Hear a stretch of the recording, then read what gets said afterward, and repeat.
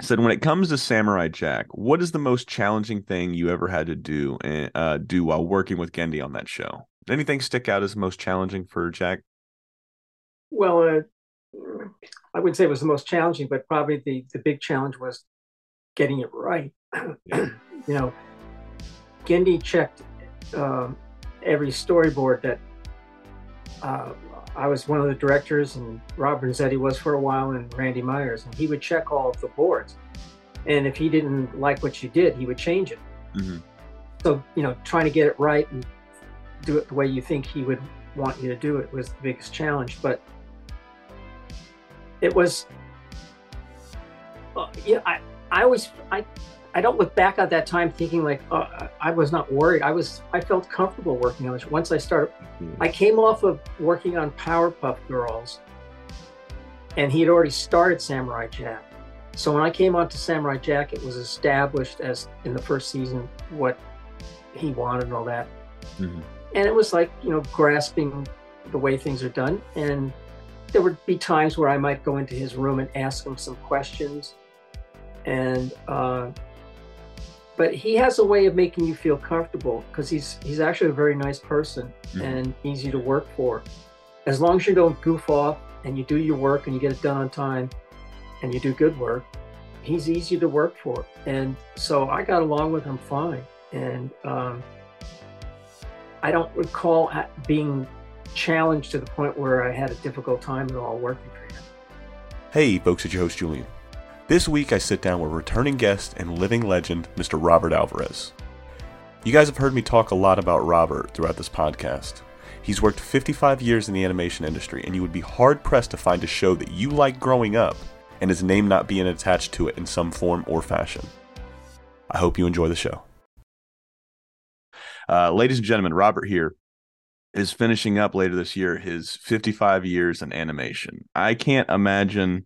I'm going into year 3 of the same restaurant. Obviously, for animation, you guys bounce around to different places. Once you find a home like yourself, Hanna-Barbera Cartoon Network Studios, and you find a place that you really enjoy, the people you really enjoy working with, you kind of stay there. I can't imagine what it's like 55 years in one job, man. What are some thoughts that come to mind when you sit back and think, man, I've been doing animation for 55 years of my life. Well, what's interesting about it is, I was going through stuff today looking to find things to put up on my Facebook page, and Mm. I posted it before, but I will probably within the next couple of days post my copy of my first paycheck from 1968 Yeah. and the building where I started working in, which doesn't exist any longer. And 55 years goes by, believe it or not, incredibly fast because it's like in a blink of an eye. I'm up to 55 years, and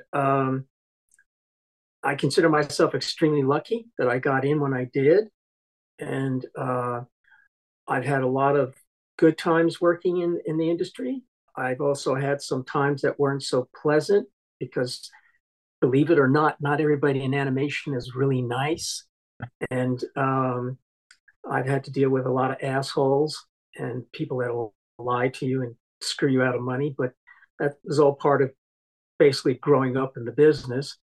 And I've made the best part about the working all these years is not so much the shows I've worked on, but the people I've met along the way and become friends with, because I've worked with some of the most amazing, talented artists in the industry, and they're all far better than I ever could possibly be.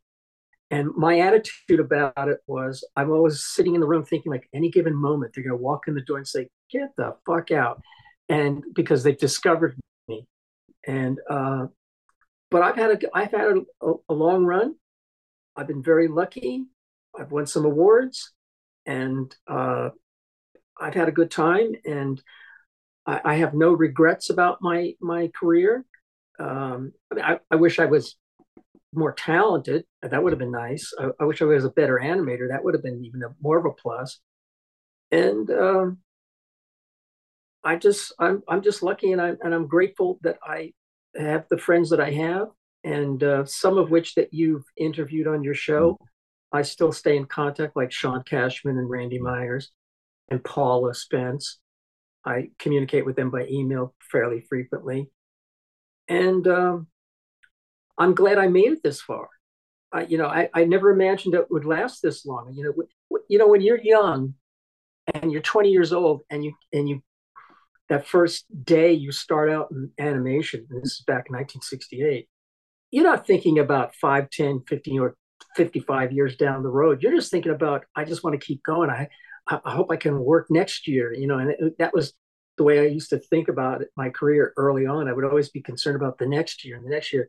And I didn't get over that for many, many years until finally, probably in the last 10, 15 years at Cartoon Network, I just got relaxed and I just thought, I'm not going to worry about it anymore. And most of that time I was under contract to them anyways. And so I finally relaxed after many, many years. But, not everybody's that way, but that's the way I am. Beautiful. And like I said, this episode, ladies and gentlemen, we're going to jump all over the place here with Robert's career, but there was something that he dropped that I didn't know about right before we hit. And I said we had to bring it back up once we hit record, man. But we were talking about our childhood and last year we lost Kevin Conroy, the voice of Batman, right? So when I read my Batman comics, that's the voice I hear, Mark Hamill. That's the voice I hear is the Joker. It doesn't matter whether it's a live action movie, I'm reading a comic book, I'm looking at art. Those are the two voices that I hear in my head on a regular basis whenever I read my Batman comics. You just associate a piece of your childhood. And last year we lost him to cancer, sadly. And I don't know how we got on that topic, but you said you'd worked on Batman the Animated Series for that first year, man. What was that Right. year like? Well, what happened was my friend Tim Walker, who I've mentioned before, we've been friends since we made each other in the seventh grade.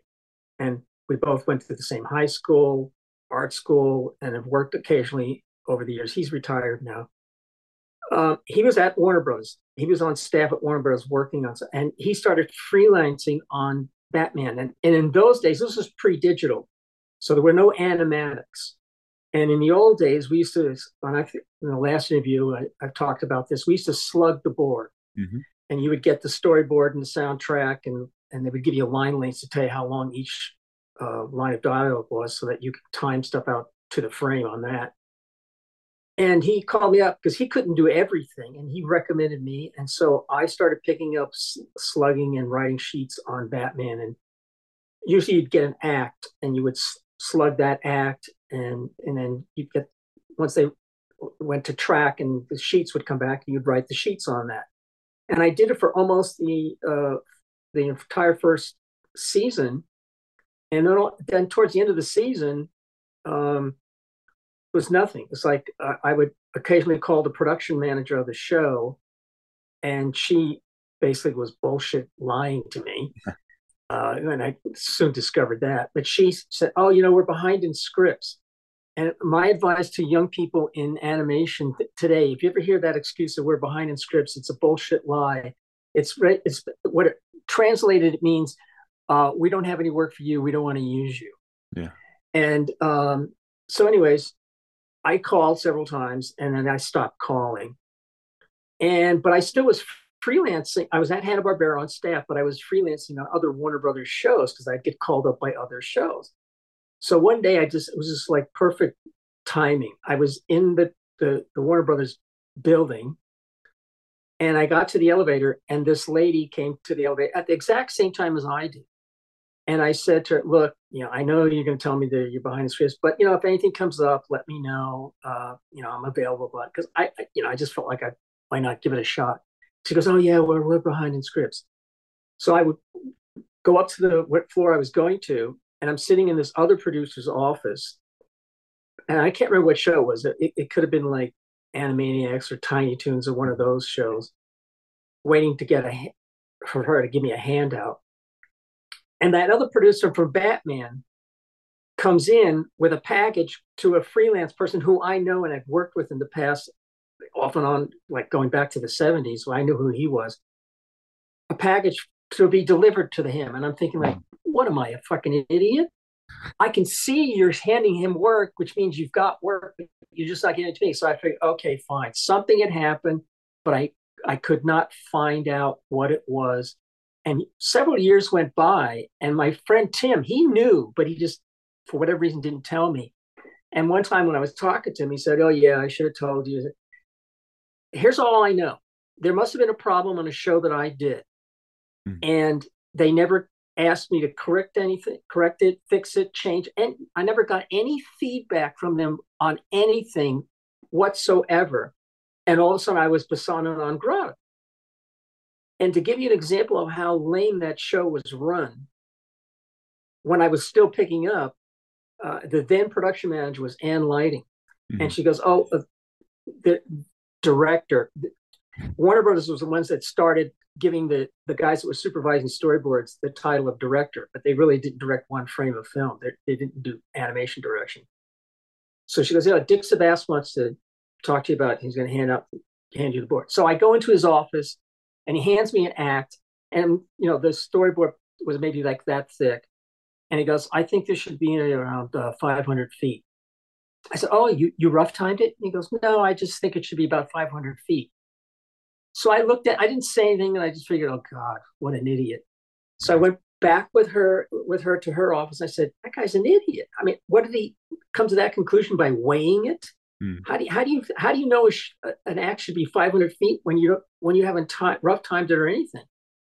That was the only feedback I ever got. So they never told me what I obviously did wrong. Yeah. Fast forward around 1998 or 99, Hanna-Barbera, the property had been sold because Turner had merged with Time Warner. And they moved us to Sherman Oaks. So we're now I'm in the same building with Warner Bros., even though I'm working for Hanna-Barbera. And I'm working on Cow and Chick, and then I worked on Powerpuff while I was there. So one day the producer of Cow and Chicken comes up and he goes, "Hey, they're looking for people to do freelance on Batman Beyond or something, whatever the hell the show was. And are you interested?" And they go, "Yeah, I'd love to work on it, but they won't use me." He goes, "What do you mean they won't use me?" "Trust me, they won't use me." So he went and asked the Warner Brothers studio production manager, and um, his last name is Schwartz. I can't remember his first name. He tells my producer, "Oh yeah, I meant anyone but Robert." That pissed me off. So I called him up because I'm not working for Warner Brothers. I'm working for Hanna-Barbera, even though we're in the same building. And I read him the riot act. I said, "Son of a bitch." And I told him what happened, and they never gave me a I don't know what the hell's going on here. I don't appreciate it. I just was really pissed off. And he said to me, "Well, do you want me to go talk to Bruce Timm?" I go, "No, what's that going to do? He's going to change, or fuck Bruce Timm." So I never found out exactly what was wrong. And so be it. It's not like my career came to a crashing end. It's just like that was the way they were running that show, and they were not exactly honest, which is boys and girls happens all the time in animation, and that's what I had to deal with. And so, like, I don't have any good feelings towards Bruce Timm, and I used to always see him outside the building when we were in Sherman Oaks, and he'd be sitting down looking at a storyboard or a script or something and smoking up, tons of cigarettes. And he would never smile at you. Mhm. You could pass him and, make eye contact, and he would just like, it's like, "Fuck you." And so I don't have any good feelings towards him. And I did like working on the shows that I got to work on for Batman because I thought it was a great looking show and the storyboards were really good. And I would have loved to have done more, but it's a mystery beyond. It's a it's a mystery that defies explanation. Mhm. And I've told you everything I know about it. And if you ever interview somebody else that was there at the time, maybe they could tell you something, the reasons why. But I really don't know. I'll have to write that down. I haven't had too many people. I think Alan Burnett is the only person I've had on for Batman. I've been trying to get Dan Reba on for a little while. It's just we can't make our schedules sync up. And there's a few other people that I've got out there in the wings that we're working on. So maybe we might be able to track down the story. I've got it written down here. But nonetheless, man, so we talked about some not so glamorous stuff. Let's talk about some really good stuff, man. So you All had right. brought up two shows in particular, Cow and Chicken and Powerpuff Girls. Now, Mhm. obviously we just passed, I think it was last week. These last couple weeks are just running together, so I'm spacing on which week it is. But we just passed the What a Cartoon, the original premiere. from 95, just a few days ago, man. And one of those shorts that I'd put in a video, ladies and gentlemen, if you haven't watched this, the What a Cartoon anniversary video we did on the YouTube channel. So go check it out. It was like a little bit of a retrospective. It was our first retrospective video.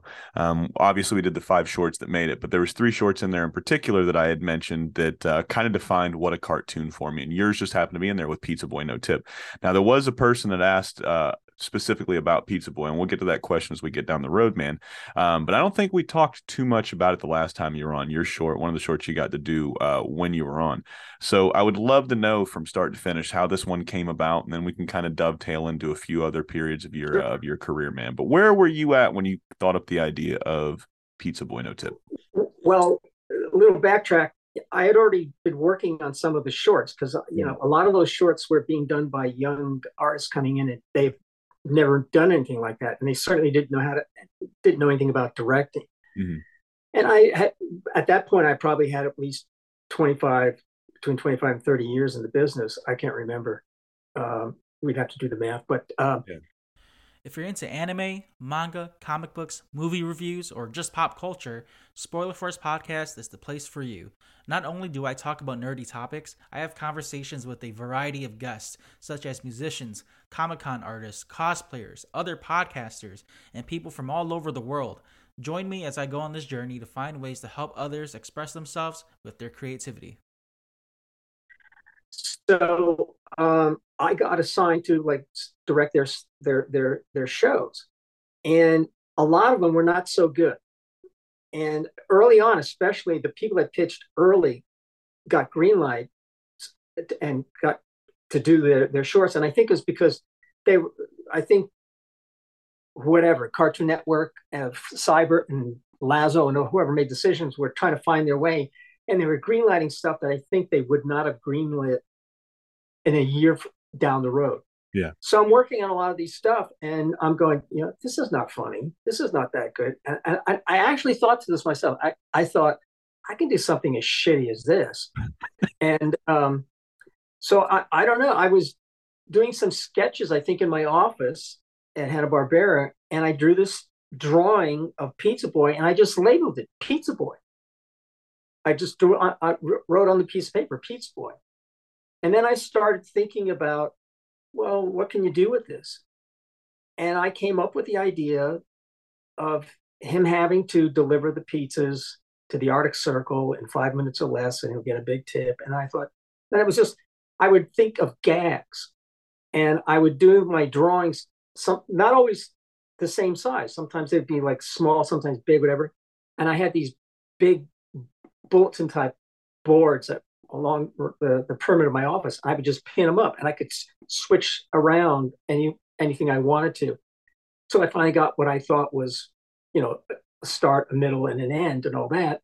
And then I put it down onto a storyboard, and I pitched it. I got an appointment for one of the pitch days, and went in and pitched it. And surprisingly enough, I got a green light, and they let me do it. And from there, I mean, that was the tough part, coming up with the concept and pitching it, because after you pitch it and they say, okay, it's easy. Mm-hmm. You just do it. And I got to do it. And I had to deal with some bullshit after that with one of the development people. I don't know if you've ever heard of Ellen Cockrell. That name sounds familiar, but I don't know too much about her. Oh, what a loser. And Fred Cyber decided he's going to assign a development person with each person that's got a short that's been greenlit. Mm-hmm. So my short is already greenlit. What the hell do I need her for? She was just like, extra baggage that we don't need. It's like, throw her overboard. Who needs her? So I had a meeting in her office, and you've seen the short. Mm-hmm. It's not complicated. I was sitting next to her. Literally, she was like maybe this close to me, and we're both looking that way and sitting in her office. And I pitched the short, telling her verbally the whole short from start to finish, gag after gag after gag. Got to the end, and she said to me, "What's his motivation?" And I went, I Hip. thought to myself, yeah, I thought to myself, oh God, this is what really went through my head. I kind of looked at her like this, and I thought, I bet if I reach around the other side of her head and wiggle my fingers, I'll be able to see through from this side. That's what ran through my head. And then I started talking to her like she's in, the fourth grade. And I went, well, if he delivers these pizzas to the Arctic Circle in 5 minutes or less, he's going to get a big tip. Yeah. Oh, and that's some of the things you had to deal with at that time. And it was just, I did my short, and that was the end of her. And it was fun. And I used some of my friends to do Mhm. layouts on it. But Andy Bioch did some layouts on it. Craig Kelman did layouts, and Mark Kauser did layouts, and I did layouts. And the layouts that we were doing were practically animating the whole thing. Yeah. It was just a thing for a lot of those shorts got produced or done over at the Hanna-Barbera studio in the Philippines, in Manila. And so it was just basically a thing of them cleaning up your layouts and following the charts and doing all the in-betweens and all that stuff. And we would send BG keys so that they would paint the keys properly and all that. But everything was laid out. Every scene had a layout to it. It was the old-fashioned way of doing a cartoon short. And that's how we did Pizza Boy. And it was a lot of fun. And I had a good time on it. What are some of the you got any cool, obviously as I've progressed, excuse me, as I've progressed going into my third year, yeah, this is 3 years of doing this podcast. I've learned a lot from not only talking with you through these last couple years, but every guest I've had on, I've damn near learned something new about the art form of animation. What was the idea? Was everything from all of those shorts sent over to the Philippines to get animated, or was there multiple studios that would animate? Um, I think probably the majority of them got done at Phil Cartoons in Manila. Okay. And now there would be some exceptions to the rule. Like I can see his face, but I can't think of his name.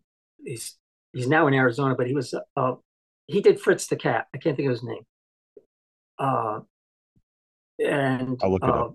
he did Lord of the Rings, Fritz the Cat, and hey, uh, I can't. And he made a lot of features. Robert Crumb. He did no animator. He started out at Terry Toons way back when, and I just his name escapes me right now, and your audience is probably screaming his name as we speak. Oh, Ralph Bakshi. Ralph Bashy, Okay, yeah. yeah. Fuck me, He man. he was contracted to do, I think, 3 shorts, but he got into big verbal arguments with Buzz Potemkin, who was like one of the producers, supervising producers there, and he only did one. Mhm. So, but his stuff was done somewhere back east. And then there was a guy in Italy that did 1 or 2 shorts, and so they were done in Italy. But the majority of them were done in Manila, and with the except but there's are exceptions like David Feast, his Cow and Chicken, he did everything himself, and it was all done here. And they probably sent it out. I don't know where he sent it for ink and paint and camera. Maybe it did go to the Philippines for that, but he animated everything, layouts and all that. All it was like a one-man show. But yeah, the majority of them were done in Manila, and they did excellent work. Now, did when you guys did a short, would you get to pick where it would go, or was it just by production schedule that's where it would go? I don't think you got to pick where it went in those days. It's Mm. different nowadays. Like artists that are doing shows sometimes will suggest a place Yeah. that they'd like to send it to, but it all gets down to money and the deals that could be made. But at that time, no, it was like I think you didn't get to choose where it was going to go, but if you were experienced and knew what you were doing, you're controlling the look of the show. And if you're not experienced and you don't know what you're doing, I don't think that really happened. Like there was one short that was done in I think it was done in New York, and the reason why it got done, and I can't think of the guy's name, it was something to Was it do with Courage the Cowardly Dog? no, not well, his probably got done in New York too, but Yeah, no, not John Dilworth. it was another one that I can't remember. It was something to do in a zoo or something. I can't remember. And I did some work on that, a little bit of work on it, and the only reason it got done was because it was Friend of Fred. Yeah. You know, it really wasn't that good. It's just like you could say the same thing about the two shorts that Bill Hanna did and the two shorts that Joe Barbera did. They were like throwback stuff that looked like they came out of the vault from the 1970s. They weren't funny, but who's going to say no to those guys? Yeah. And but the majority of the stuff was done in the Philippines, but not everything. Now, looking back, obviously that's a long time ago. It's 95, so we're 28 years from that initial What a Cartoon initiative. Do you have any that stick out to you that we'll keep those, obviously the big five that came out of those, the Dexter, the Powerpuff, the Cow and Chickens, the Johnny Bravos, and the Courage the Cowardly Dogs. Those are probably the most five notable ones that came out and actually went to series. But are there any in that group of that initial 48 that you remember that stick out to you? Oh yeah, buy one get one free. Mm-hmm. Have you ever seen that? You can find it on YouTube, I'm sure. That was done by God, three Charlie Bean, and two other guys. I can't remember the other guys that worked on it, and they had previously worked at Ren and Stimpy, and they were there now because they came with the rest of the guys from Cal Arts. But buy Carrie one Yost get and one Don free. Schenk. Oh, Chris Riccardi, Charlie Bean, and the third guy, Carrie Yost Kerry and Yost. Don Schenk are what's listed. Yeah, those guys, all great artists. And I did a little bit of work on that, and that looked good, and it was funny, and would have been great as a series. Mm-hmm. It was, basically it's two. The main characters are two cats. One's a real hip cat, and the other one is like a real frightened, scaredy cat all the time. Yeah. But what happens in the short is really, really good, and it's so well done and really looks good. That would have been good as a series. But I don't know, it was maybe a week ago, you and I exchanged some messages on Facebook and I told you, look, nobody knows what's going to be a hit. Yeah. And executives are all, they'd all puff out their chests and pat themselves on the back about some hit show that became a hit show under their regime. And they didn't necessarily pick the show, but they never talk about their failures, about something that they put on that was, died. Yeah. And it's like I said, a hit show is an accident waiting to happen. No one knows if people could pick hit shows all the time, they'd be super wealthy and they'd be running some studio somewhere, and everything they did would be a hit show. But that doesn't happen. It just doesn't happen. Absolutely. And I'll have to go back and watch that one because that one I went back when I was doing when I was doing that retrospective video. I went back and I watched all of them, but there was a lot of edibles involved. So, and it was a lot of late nights too. So there's a lot of them I just don't remember because I don't remember. It was dark when I came in here. It was light when I left, and it kept going and flip flopping. So it was a rough couple days trying to get that one put together. But one of the ones that stuck out that I didn't mention in the video that I wish I would have, ladies and gentlemen, if we ever get to a second part, man, I want to break down each one of those initial 48 shorts and have one episode per. But O Rats and Rat in a Hot Tin Can. You remember that one? I think O Rats was done by a guy from Indianapolis. Yeah, I know I know it was directed by John McClanahan, I believe. No, that was Two Cats Fat shit. Or is it the O Rats one was I vaguely remember the character design. Yeah, I wasn't really impressed with it. It was Now here's something else to remember. I have a lot of opinions. Mm-hmm. They're not necessarily going to be agreeable to a lot of your viewers. Someone out there is going to go like, "Wow, I thought," and then fill in the blank of whatever short or something was the best thing ever. And I might say that was a piece of shit. It wasn't funny and it wasn't that good. But that's, hey, in Hollywood, opinions are like assholes. Everyone's got one. Absolutely. And I've got my opinions. But the O Rats one, apparently a lot of other people agreed with me because it didn't go anywhere. Yeah. And there were other shorts that were done. A good amount of those shorts were not really all that good. And it was just, the timing was like where they were trying to discover things and they were trying to find what could be hits. And they fortunately did get about five series out of what was there. And that's pretty good considering the amount of shorts they did.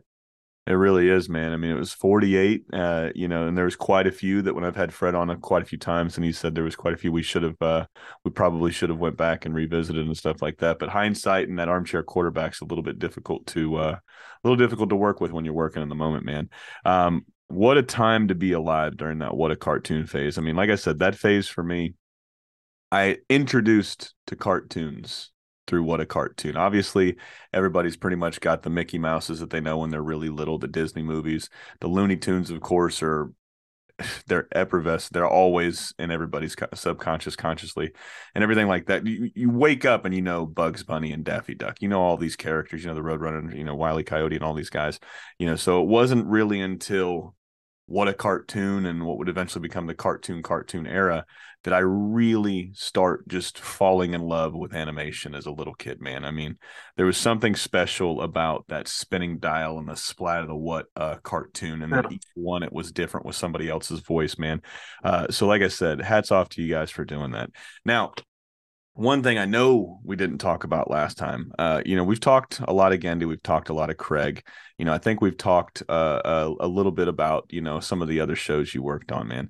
But throughout your entire tenure at Cartoon Network, Hanna-Barbera, you obviously started with Hanna-Barbera, and then you rotated into Cartoon Network Studios, man. Was there a time period that you found the most enjoyable compared to all the other time periods? It's relative to the time, but I would say probably a couple.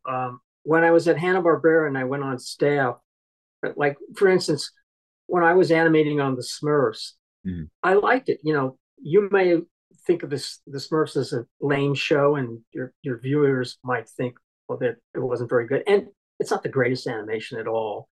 But I enjoyed working on the Smurfs because it was easy to do, and I was animating, and that was fun. And then directing at Hanna-Barbera on several different shows, I like doing that.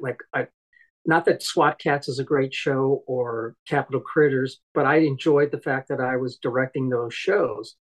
And then other shows that I was working with the producer of those shows, that those two series was Davis Doy, and I worked with him fairly for a long, good time at Hanna-Barbera.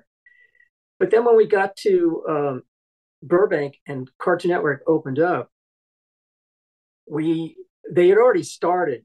We'd already done Cow and Chicken by then, which I thought was great. I think it's a really terrific show. But they'd already done Johnny Bravo, Powerpuff, and Dexter's. But when we got into Burbank at Cartoon Network, when that opened up, we were doing more Dexter's eventually, and Powerpuff and Samurai Jack. And I think that period was probably the best period of all because of just my luck that I got to work on these great shows. And but if I look back over my career, and if you went down my list on IMDb and said, what about this show? And I might say, oh yeah, I forgot about that. And that was fun. And that was good. But there's a lot of times in animation for me when it was just like, I just was trying to keep my head above water and keep working and hoping that I was going to be working again the next year. And I've told this to a lot of people over the years that you don't always work on something you like. It's the thing is just to keep working. If you only worked on shows that you like, you're going to be very poor because not everything you work on is great. Sometimes you do work on shows, and I've done plenty of them that are just lame. But it's like it's what's in front of you, it's what's handed to you, it's what's offered, and there's nothing else going on. But I know some people that are really selective as to what they work on, and that's good for them. But that's my attitude used to be I would say yes to anything just to keep working and making money. And especially when it came to freelance, I would always say, unless I was so small, I would say yes to it just so I would get more money coming in. And believe me, I worked on a lot of shows while I was like on staff at Hanna-Barbera. freelance for other studios that were terrible. Yeah. But you just do it because it's the way to survive. Absolutely. And there was one thing that I can't believe I completely just blanked over while looking at your resume, and you brought it up, man. It was SWAT Cats. Now with SWAT Cats, I've heard this, and it came up with Fred, and Fred's he's been on record saying that both Two Stupid Dogs and SWAT Cats were just absolute failures at the studio, man. And then when he went to Ted Turner, he's like, I need 10 million more dollars. I got this idea for 48 shorts. We're going to go back to a Looney Tune style esque format, where it's 3 7-minute episodes, superstitious bumpers, everything in between. And we're going to push this initiative where we're going 48 straight weeks of a new show each week. Now, I I don't see where he was coming from as far as just the success of those two shows, because I think it's a lot like the opinions, man, because where financially it might have not have been a success, or maybe some people just didn't get it. I absolutely love those two shows, Two Stupid Dogs and SWAT Cats. I've said this on numerous occasions. I think it's when I talked to Charlie not too long ago. I told him when SWAT Cats would come on, like me and my younger brother and I were like almost 2 years apart. I think there's like 18 months between us. So if you've got a younger brother, ladies and gentlemen, if you got a younger sister, it's like warfare growing up. Everybody's trying to outdo each other. But when SWAT Cats came on when we were younger, a ceasefire was initiated. Nobody did shit for 30 minutes. We sat down in front of that TV together and we watched it. And then probably as soon as the show ended, the credits started rolling, we would start beating the shit out of each other again. Man, it's just what brothers did when they were younger. But I don't get to talk too much SWAT Cats, man, when it comes up. But when it does, I like to talk about it, especially with the show coming back around here pretty soon. I mean, I can't remember the brothers' names. They're sitting right there. Tremblay, thank you. I know Christian, and I can't remember the other one. But they got a second chance to bring back SWAT Cats, man. I'm pumped for this one. But what are some of your memories from working on SWAT Cats? We haven't had like I said, we haven't had too much SWAT Cat talk on here. My only memory, because that was a long time ago, my only really memories of that were the people I worked with. Davis Doy was the producer. Bob Honorado, who's since passed away, was I don't know what his title was, but I know he might have been doing storyboards and been in charge of design. And the three of us a lot of time would have meetings in Davis's office and go over the storyboard and whatever and talk about the show. And that was an enjoyable time for me. I looking back now, I don't, if I see like any clips on YouTube or something like that, I don't particularly think the show's that great. Yeah. But it was good at the time. Mm-hmm. I mean, I liked working on it at the time because I think I was directing the shows and I was working with people that I liked, and it was good. And I had a good time working with those particular people on that show. Now, were you do you remember if you were directing, or did you get to do any kind of animating on there? No, I did not animate on that show. I was just doing the old-fashioned directing, which would have been slugging boards and writing the exposure sheets. Mm-hmm. And I'm trying to think of the last time I actually animated anything, and it was probably sometime in the 90s, and I can't recall what it was. It was probably my shorts. Yeah. Because after I did my shorts, I don't think I did any more animation after that again. And it just became directing was the thing that I was doing all the time. If you don't mind, excuse me, ladies and gentlemen, I think whatever's going around, I think I got, man. I've been real congested lately, so it might be all the pollen too. I'm not really allergic to trees too much, but you go outside, it's yellow all over the driveway, all over the cars, it's everywhere, man. But what was that decision like for animating? I mean, did you not want to animate anymore, and you just wanted to just do nothing but directing? SWAT Cats was not animated here. No, SWAT Cats was done I think SWAT Cats may have either been done in Cuckoo's Nest in Taiwan or Korea. I don't remember where it was animated. So it was not a choice, because eventually what was happening over the years is, basically started in the 70s when Hanna-Barbera started shipping work to other countries to work, and the contracts changed. It got to the point where they didn't have to guarantee any animation being done 2D in LA. So, that it wasn't like you could say like, well, I'm going to animate. I want to animate on the show. And it was not up to me. And in a way, I'm glad I didn't, because I don't think I could have handled that stuff, with the jets and the characters. I think I would have been really bad at it. And I'm glad it would have been a real struggle. So I'm glad I didn't have to. But it was no option there. It was getting shipped out. It's like what shows are done now, in the digital world. It's like pre-production and post. Yeah, man, it's kind of a bummer because, like I said, looking at animation on the outside, looking at just being a fan, right? I think you were actually one of the first people on that you kind of broke it down, and we had many talks before, but and I've said this many times, ladies and gentlemen, I apologize, but it's like when I first started doing this podcast, I assumed if Robert Alvarez is there. We'll just use you as an example since you're on the show. Like, you're doing everything from painting to drawing to storyboarding to writing. I figured, one person they did, it was a jack of all trades type of thing. I didn't realize that there was a different person for each avenue of the animation process. So like I said, these last 3 years has been eye-opening because it's fascinating to see how just like 100 years ago, we're doing all of this stuff in-house. You had a few outliers where they were shipping it off.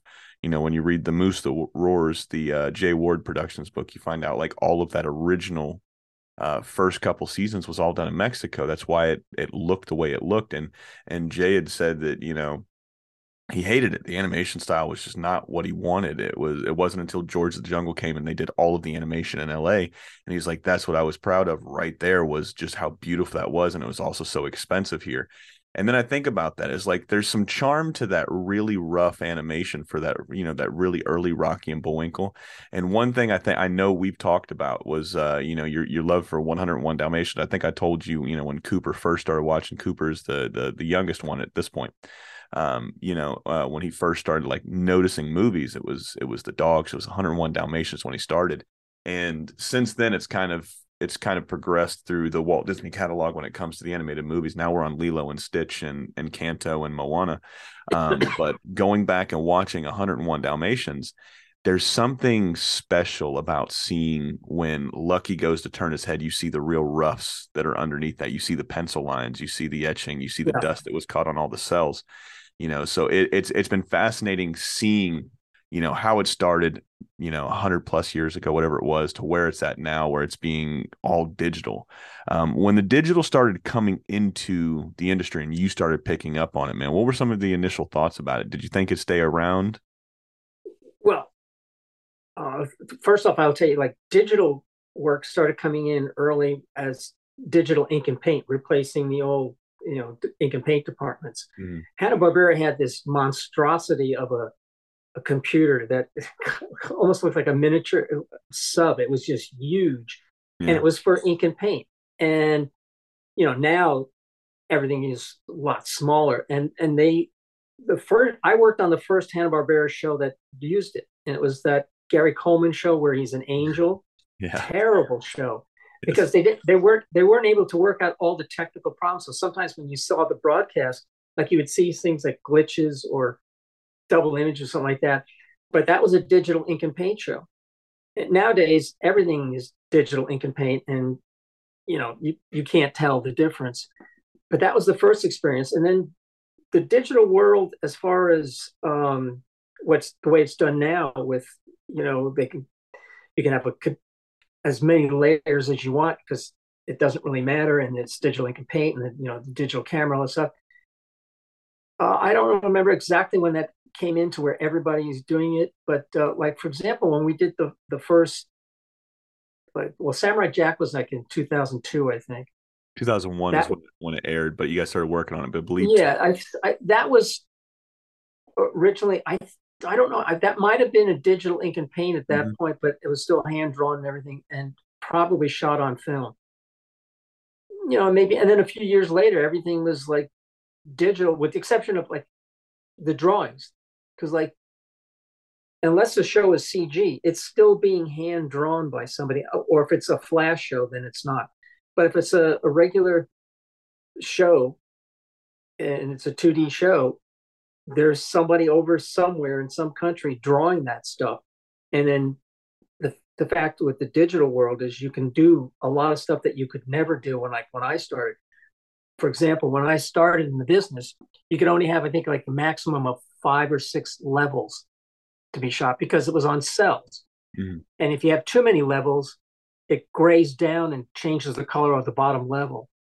So you can only have so many levels. And nowadays, you could have it could be 1 million levels in a scene because it doesn't matter because it's all digital as far as the way it's composited and the painting done. Not it's not technically painting, but it's colored digital color. And there's so much more that they can do now that they couldn't do when I started. But someone is still drawing the stuff. Mm-hmm. Now, do you think it's and I don't want to say easier in a bad way, but do you think it's a little bit easier this way than it was when you started, or is it a little bit more difficult because of all the programs you got to run through and all the technology and shit like that?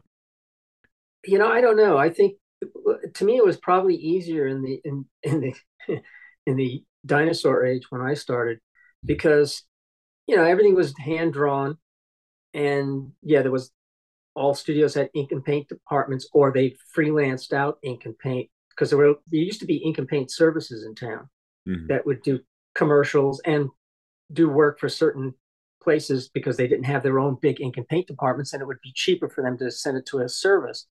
And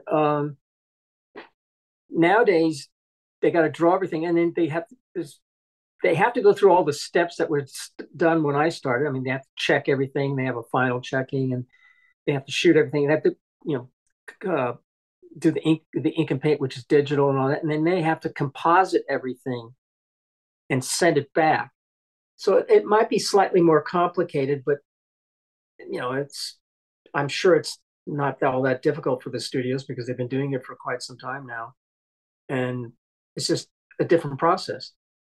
Right, man. Like I said, I'm glad it's still around. And before we rotate into some of the cool stuff I've got lined up, as well as some of the fans' questions, man, I wanted to get your honest opinion on kind of like the state of animation right now. Where do you've been through, a couple different mergers with a couple different companies. You've seen studios come, you've seen studios go, you've seen creators come and creators go.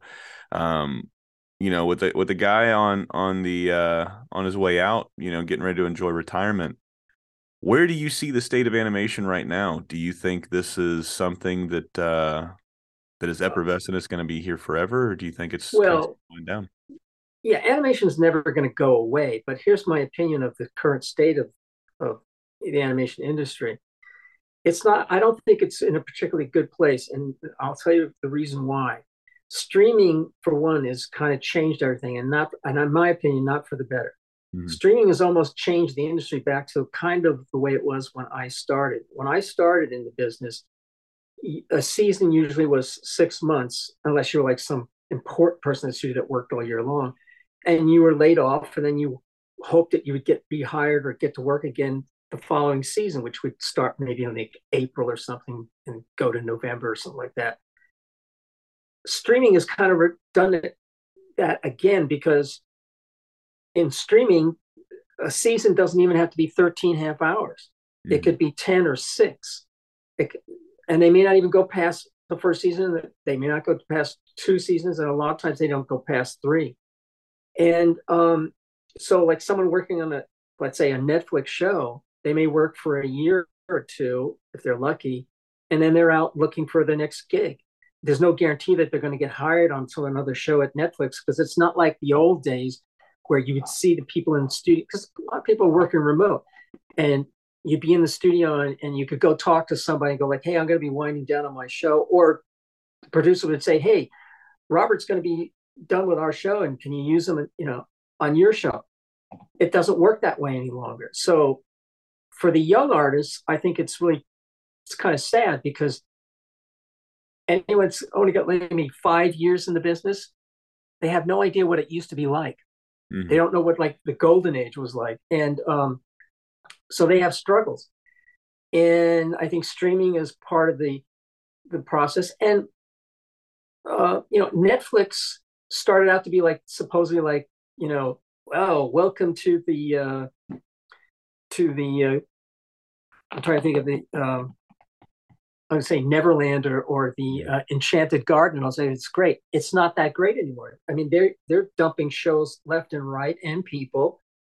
And look what's happened to Cartoon Network. It's a dead studio. It's dying. In a year from now, Cartoon Network, in my opinion, probably will not exist.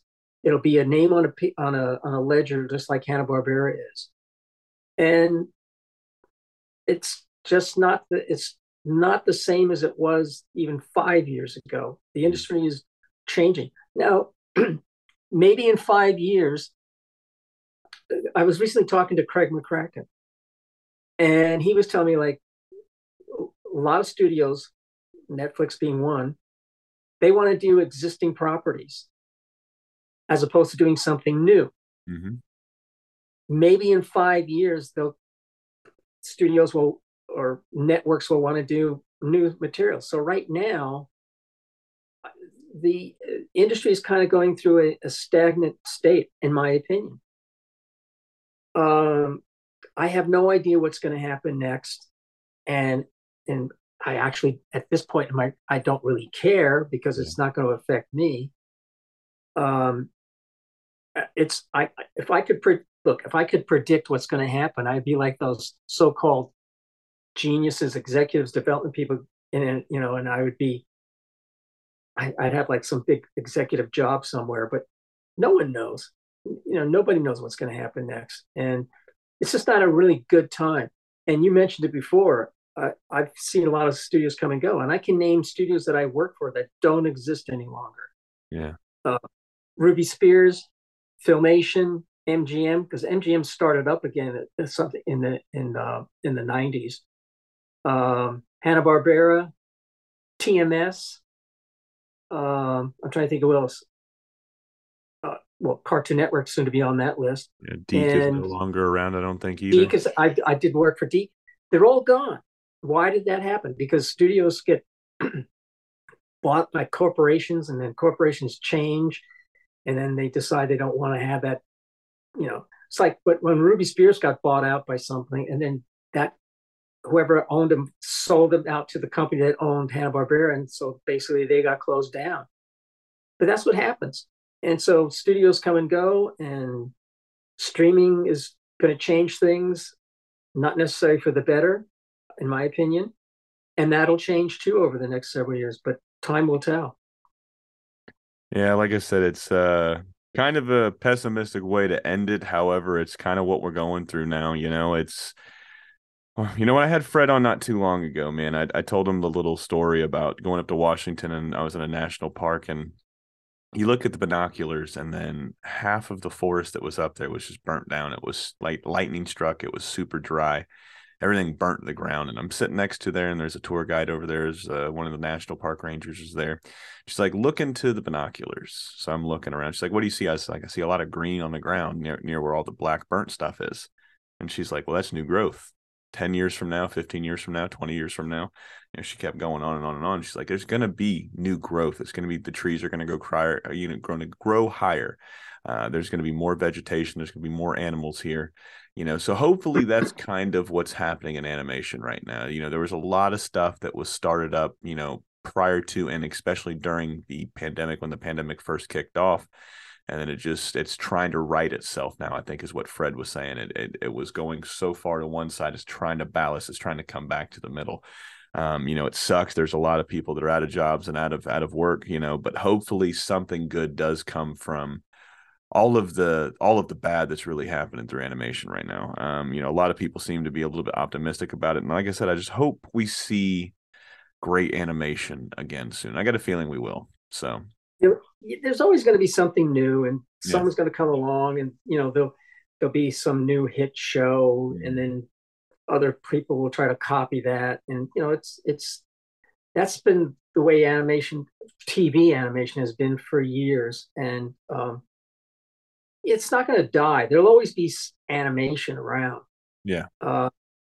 You know, 20 years from now, I seriously doubt I'll still be on the planet, but 20 I think years from now, you will be able to look and see, like, maybe reflect back on these conversations you had with different people from the industry, and you'll be able to see what has happened over the 20 years. Some of it's going to be good, some of it's not going to be so good, but it'll still be there. It's always going to be there because ultimately,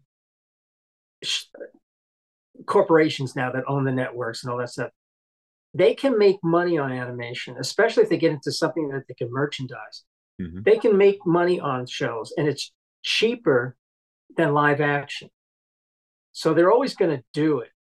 But there may be like a drop off in the amount of production. I have no idea. I don't know what's going to happen. Well, stay tuned, ladies and gentlemen. Now, to get to some really cool stuff. Now, when Yes. I knew I was going to have you on, first, before we get to the really cool stuff, man, Robert, I think we got to do this more often. I think 2 years ago was when the last time I had you on here. Yeah. Yeah, roughly 2 years ago. That's way too goddamn long, man. I'm gonna have you back on here again. The next time, I figure what we can do is we can throw a little vote out there for the fans, and we'll pick a time period. We'll pick a few different shows, and then we'll know way ahead in advance the next time you come on and what shows and everything that everybody wants to hear us talk about, and then we'll just dedicate a show to that, man, because there's one thing I've really enjoyed over these last couple of years, getting to talk with you, man, because you're one, like I said at the beginning of the show, you're one of those guys that I can reach out to that obviously, ladies and gentlemen, you made it this far.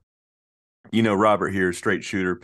He's not gonna beat around the bush. He's gonna tell you how he feels. He's gonna tell you how you see it. And there's something about that I think that is, what's the word? I don't want to say so American because it's not that. I mean, it's an American trait for sure, but it's like it's something that's missing in today's day and age, man. It's just when somebody can just shoot straight with you, cut the fat, and just tell you how it is and how they feel, man. There's something special about those type of people, and you got to keep those people in your lives, ladies and gentlemen. But like I said, we got to have you back on here sooner than we did this last time.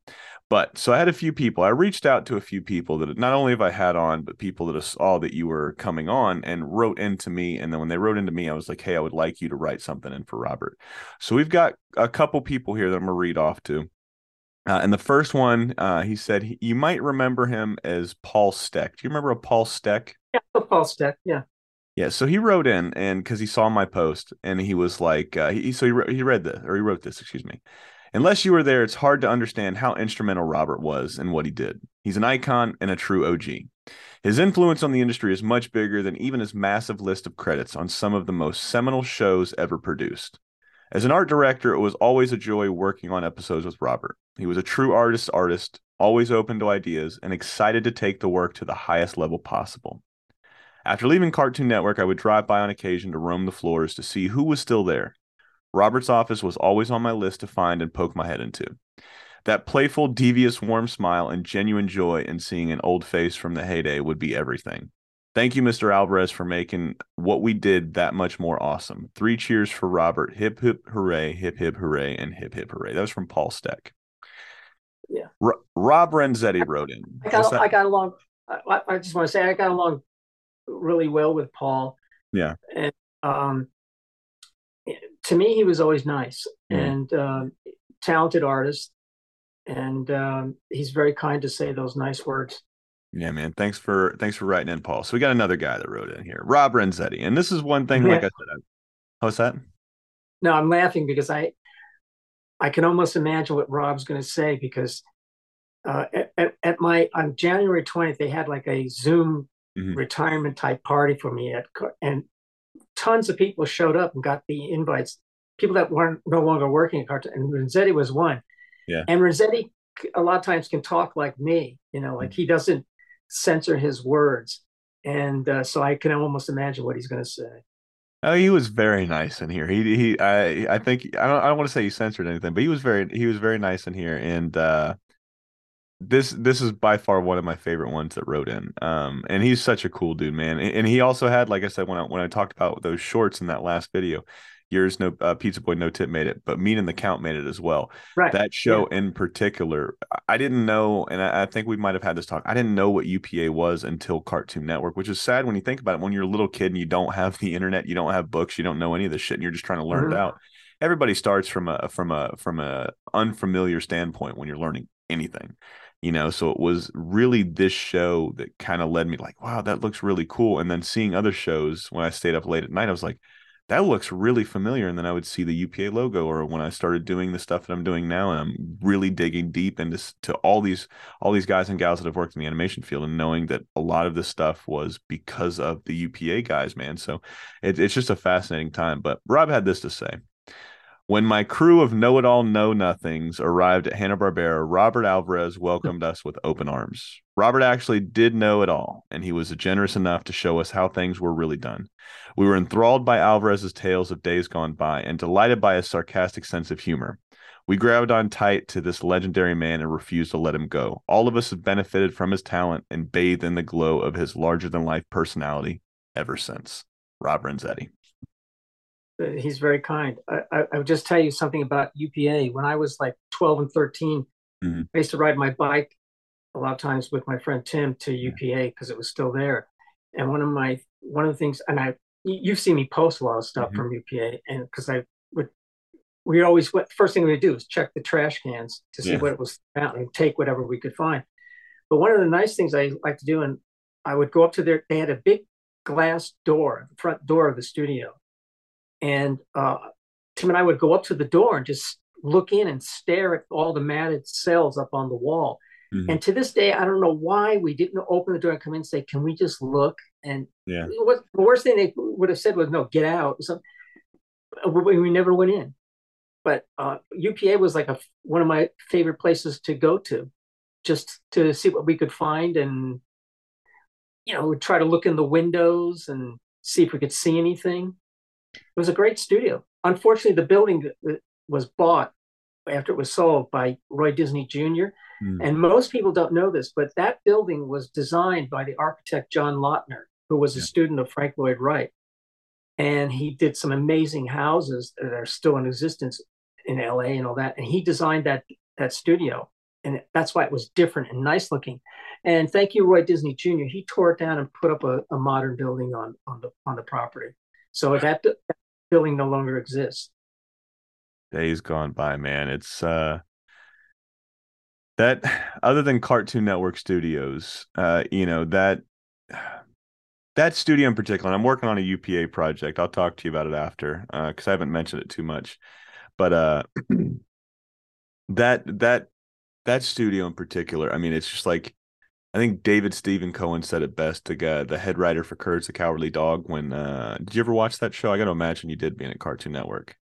Well, you know what? I don't watch everything, and to be honest with you, I was not a fan of that show. I've seen enough of it to realize I wasn't a fan of the show. Yeah.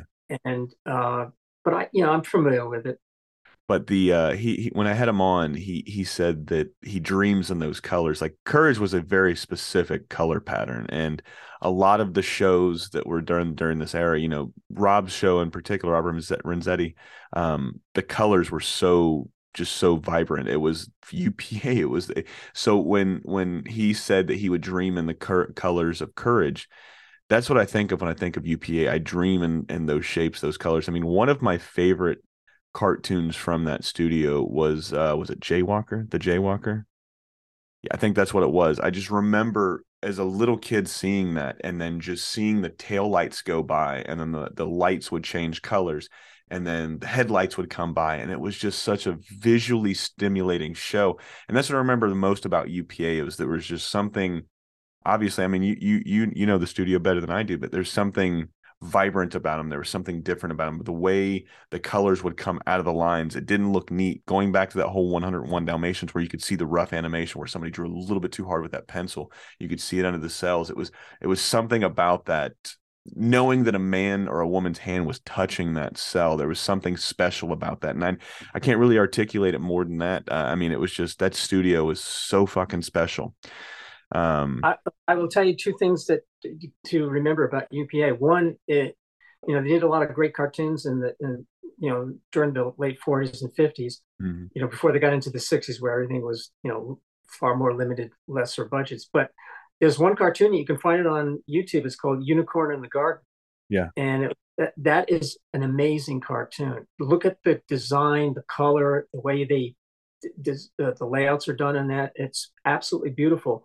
And the man who directed it was Bill Hertz, who eventually then went on to many years of working and directing for Jay Ward. And I had him as a teacher in 1967 at Chenard. And that was the first time I got to see Unicorn in the Garden because he brought it to class and showed it to us. The other thing I would tell you is uh, many of your people that are watching this may not know this, or some I'm sure I have, but what Friz Freeling said about UPA, he said, when I die, I want to go to UPA. You got any cool Bill Hurt stories?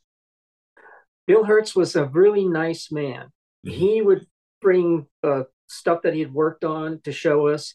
He even had the class over to his house one night.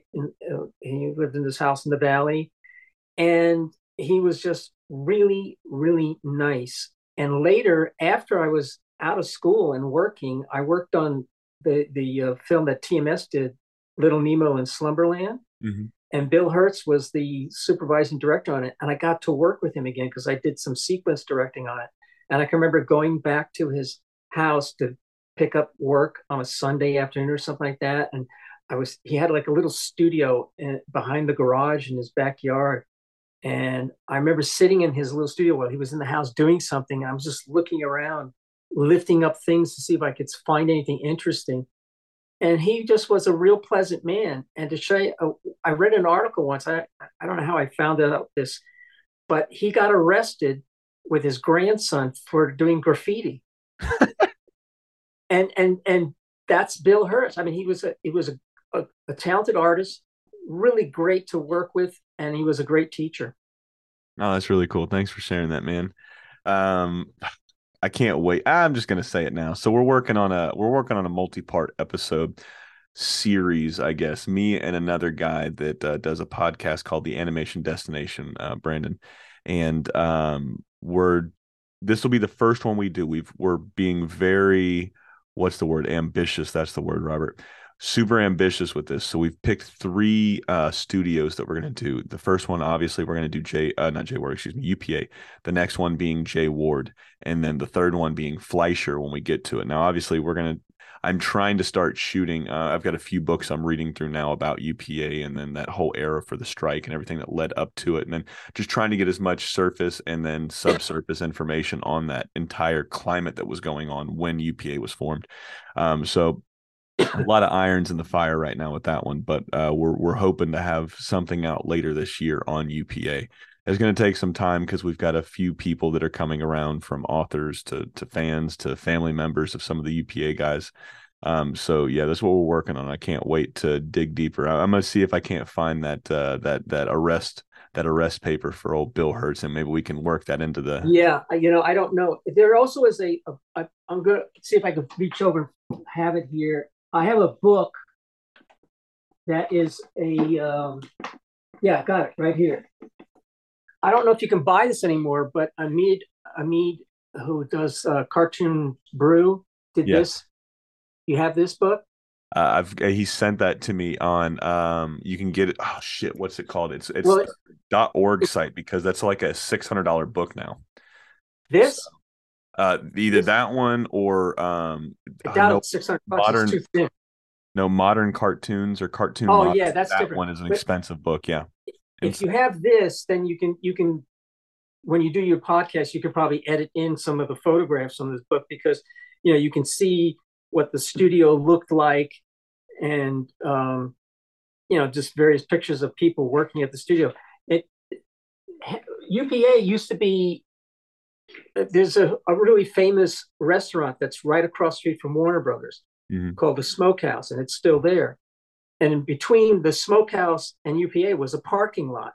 So UPA was like right there near Warner Brothers. And that book, you might be able to use some photographs from that book. Okay. I've got that one. If you're going to edit in pictures and stuff. Yeah, we're gonna kind of do it like we'll do long format with a lot of the guests, and then we're gonna take pieces, and then we're gonna work off of like a timeline like guest. So it'll be from the beginning of the strike and how that kind of happened, and then we're gonna announce the players and everything like that. It's in the real early stages of how we're gonna do it. We're gonna record everything and then pick and choose and plug and play different people into different things and just work our way through the entire history of UPA. Another great one, if you haven't read about it or if you haven't gotten it up, is When Magoo Flew. Have you read that one by Adam Abrams? I think I have that. and I'm trying to what I don't remember what the cover. I think I have it. I can't remember. I believe it's just Magoo on it. It's a black book. I gotta pull I up think I have that book. um but You know, yeah, the unfortunate thing about UPA is like I don't think there's anybody alive anymore that worked there. there's a couple people. This, I don't know if you can see it, but Yeah, it's I'm pretty. I've got that book. I'm pretty yeah, sure I did. it's fantastic. I can't wait to talk to him. He's going to come on at a later time. The guy that wrote that one, and it's pretty much the definitive book for that entire era from start to finish. Um, So yeah, this one, like I said, it's a super ambitious project, and I'm really looking forward to it. And we're gonna treat it kind of like what we did with the retrospective videos, where we're cutting in some video, and then we've got a couple people like Emily Ubley, obviously John Ubley's daughter, and Yeah. then a few other folks that we've got lined up that are gonna come in, and then they're gonna give us like not so much the work stories of their dad, but what they were like, outside, just humanizing these titans that were in the industry. You know what I mean? So, all right. Have you So ever contacted Daryl Van Sitters? I'm actually, he's one of the guys too that have been brought up. We just can't seem to make every time we almost get our schedules lined up, it's something happens. So we're in talks. It's just I have not lined up anything for him yet. Yeah, because he's got that, the making of, he did the book, The Making of Magoo's Christmas Carol, and he's Mhm. very knowledgeable of UPA. Yeah. And if you get a hold of him, he'd be a good guy to talk to. Yeah, we've exchanged pleasantries and stuff like that on Facebook. Like I said, it's just some of these guys, and with my work schedule goes from 12 to 14-hour days just by the flip of a hat. So it's trying to have Mhm. just enough energy to come home and just hang out with the kids and wife at this point has been damn near impossible, let alone trying to do a little bit extra. But yeah, he's on our list as one of our experts that's going to come on and just break down a specific point in time where we can just really not nitpick in a bad way, but just like pick out little things here and there, and like I said, just progress that timeline. But he's definitely on our list. He was actually mentioned by quite a few people too. As soon as we started talking UPA, I got a list of people that I needed to get on, and he was at the top of almost everybody's list. So the next guy that wrote in that we got here, man, was Greg Eagles. I'm pretty sure you remember old Greg. Yeah, yeah. Uh, he said it was a highlight of my career working with Robert Alvarez and having him flawlessly direct the first animated project that I created and produced, Teapot. I will always remember how generous he was with his time when I would seek advice. I wish him all the best. And that was from old Greg Eagles, man. He's a very nice man. He really was, man. He's definitely, for me, it's like there's certain things that you just associate. Like when we talked about at the beginning of this episode, Kevin Conroy is always Batman to me, and Mark Hamill will always be the Joker. Where they see Mark Hamill as Luke Skywalker, Joker for me, hands down, or Skips in the regular show. Um, Mhm. so it's man, that guy's a legend for sure. But so another guy that wrote in, but let me finish that train of thought, man. So whenever I do leave this earth, man, I really hope I'm drifted off by Greg Eagles as the Grim Reaper because I think it'd make it all Yeah, work at the end of the day. You know what I mean? But so yeah. we got Well, another. I have this feeling that when I drop off the planet, the first thing I'm going to hear is "Come here, Sparky," and then the whoever's on the other side is going to rip me a new one. Oh man, I think you'll be all right, man. I really hope. Like I said, it's. I don't know about you, man. We're gonna get deep here for just a second, Robert. I don't know about you, but I'll be 34 in August, right? And I don't know what it is. I don't know if it's just I'm having, we got another kid on the way. I'm pretty sure you've seen, we got a little girl on the way in April. And I don't know what it is. Just over the last probably year, I've thought about more about dying than I've ever thought in my life, and it's Wait, not so much dying. It's just the fact that I'm not going to be here for the kids anymore. You know what I mean? that's normal. Yeah. Yeah, especially when you get older, because like I think about stuff like that a lot. As I've gotten older, you think about it more, and I've got friends that I've talked to occasionally, and it's the same. It's the same conversation. Hmm. We're all mortal, Yeah. and we all have end dates. We just don't know when that's going to hit, and yeah, stuff happens. And here's what's true of everybody, Hmm. these honest people that will admit to it. When you're in your 20s and your 30s, I was like this, and maybe you were like this in your 20s. You never imagine getting older. Yeah. You're invincible. Mm-hmm. Nothing can harm you. You think you're going to look and feel the way you do at that point the rest of your life. Then one day, all of a sudden, many years go by because time goes by incredibly fast, and you're getting ready to go to work something in the morning. You're staring into the mirror, and for me, it's like, son of a bitch, when did that happen? And time goes by incredibly fast.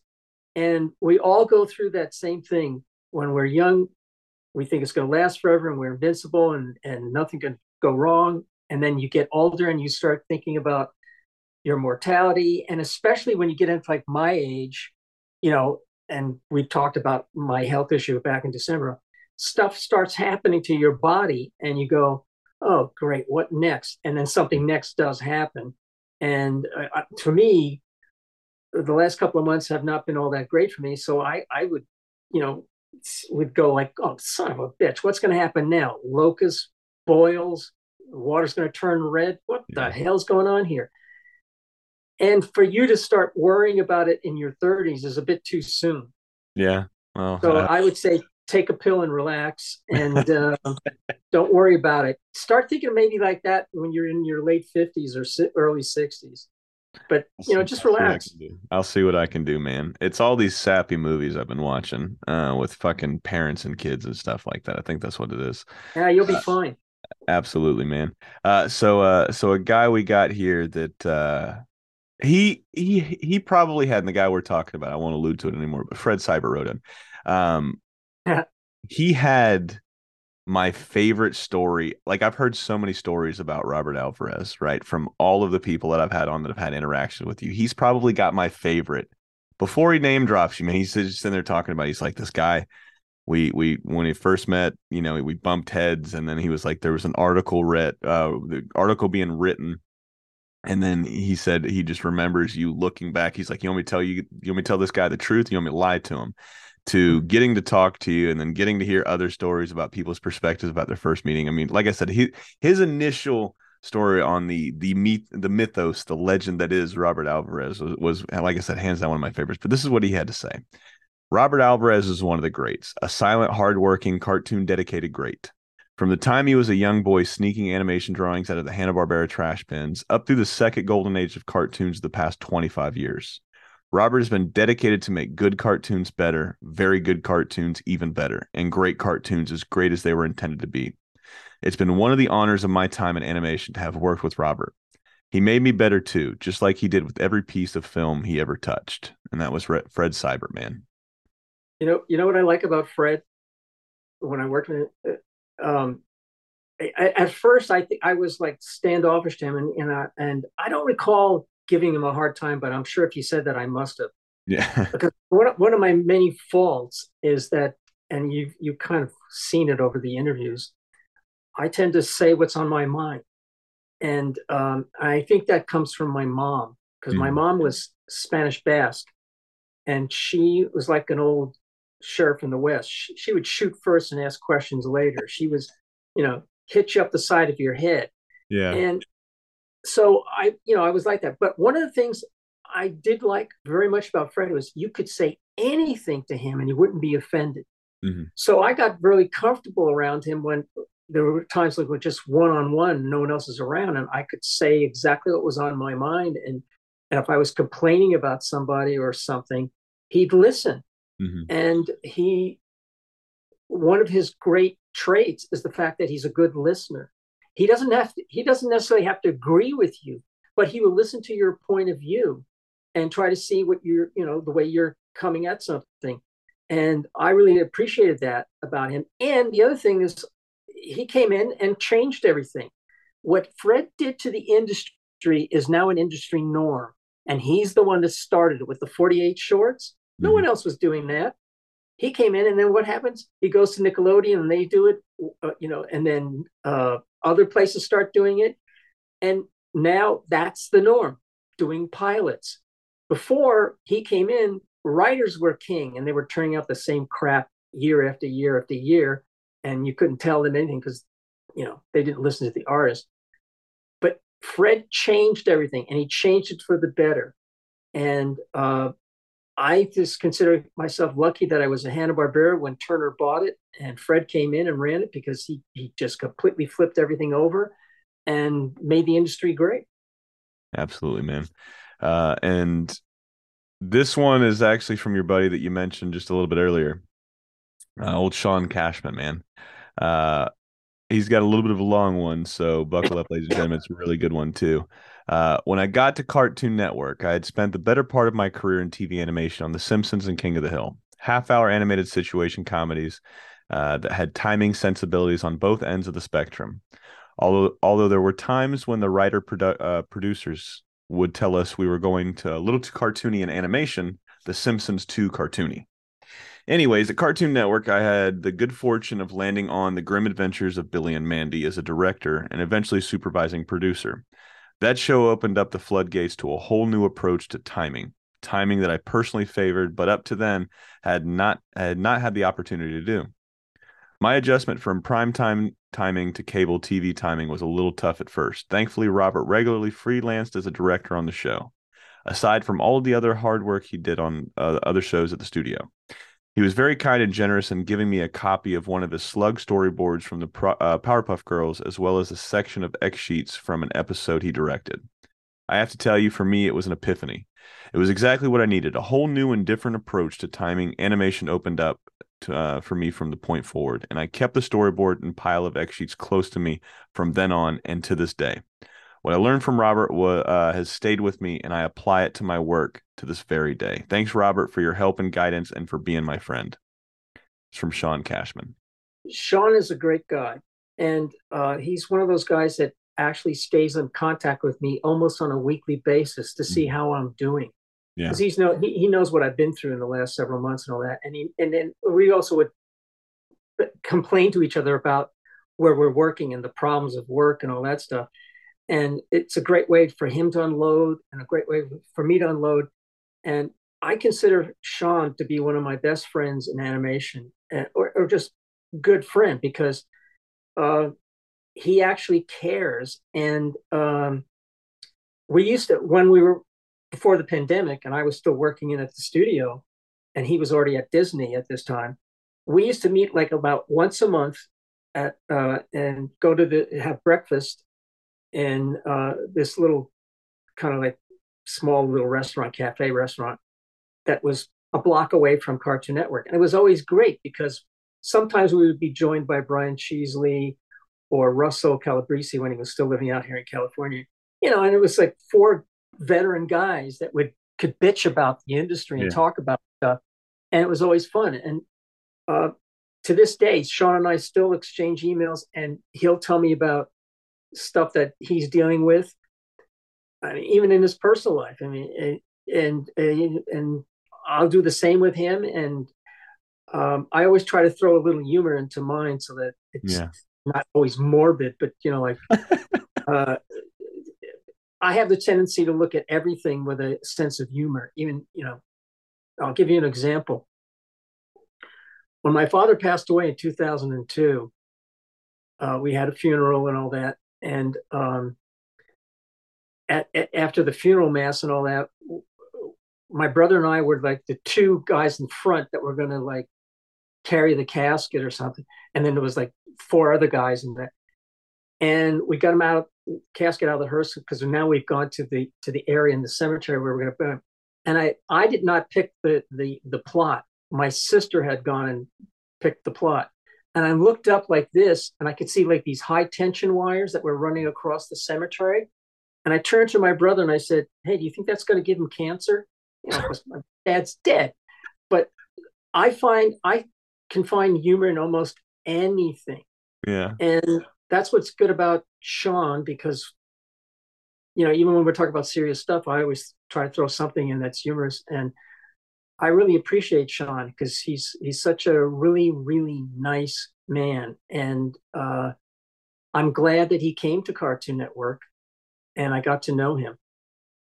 Yeah, it was one of the highlights is just getting to talk to him. And he's actually coming back on the show here soon because we're working on a King of the Hill project. So we got some fans questions here.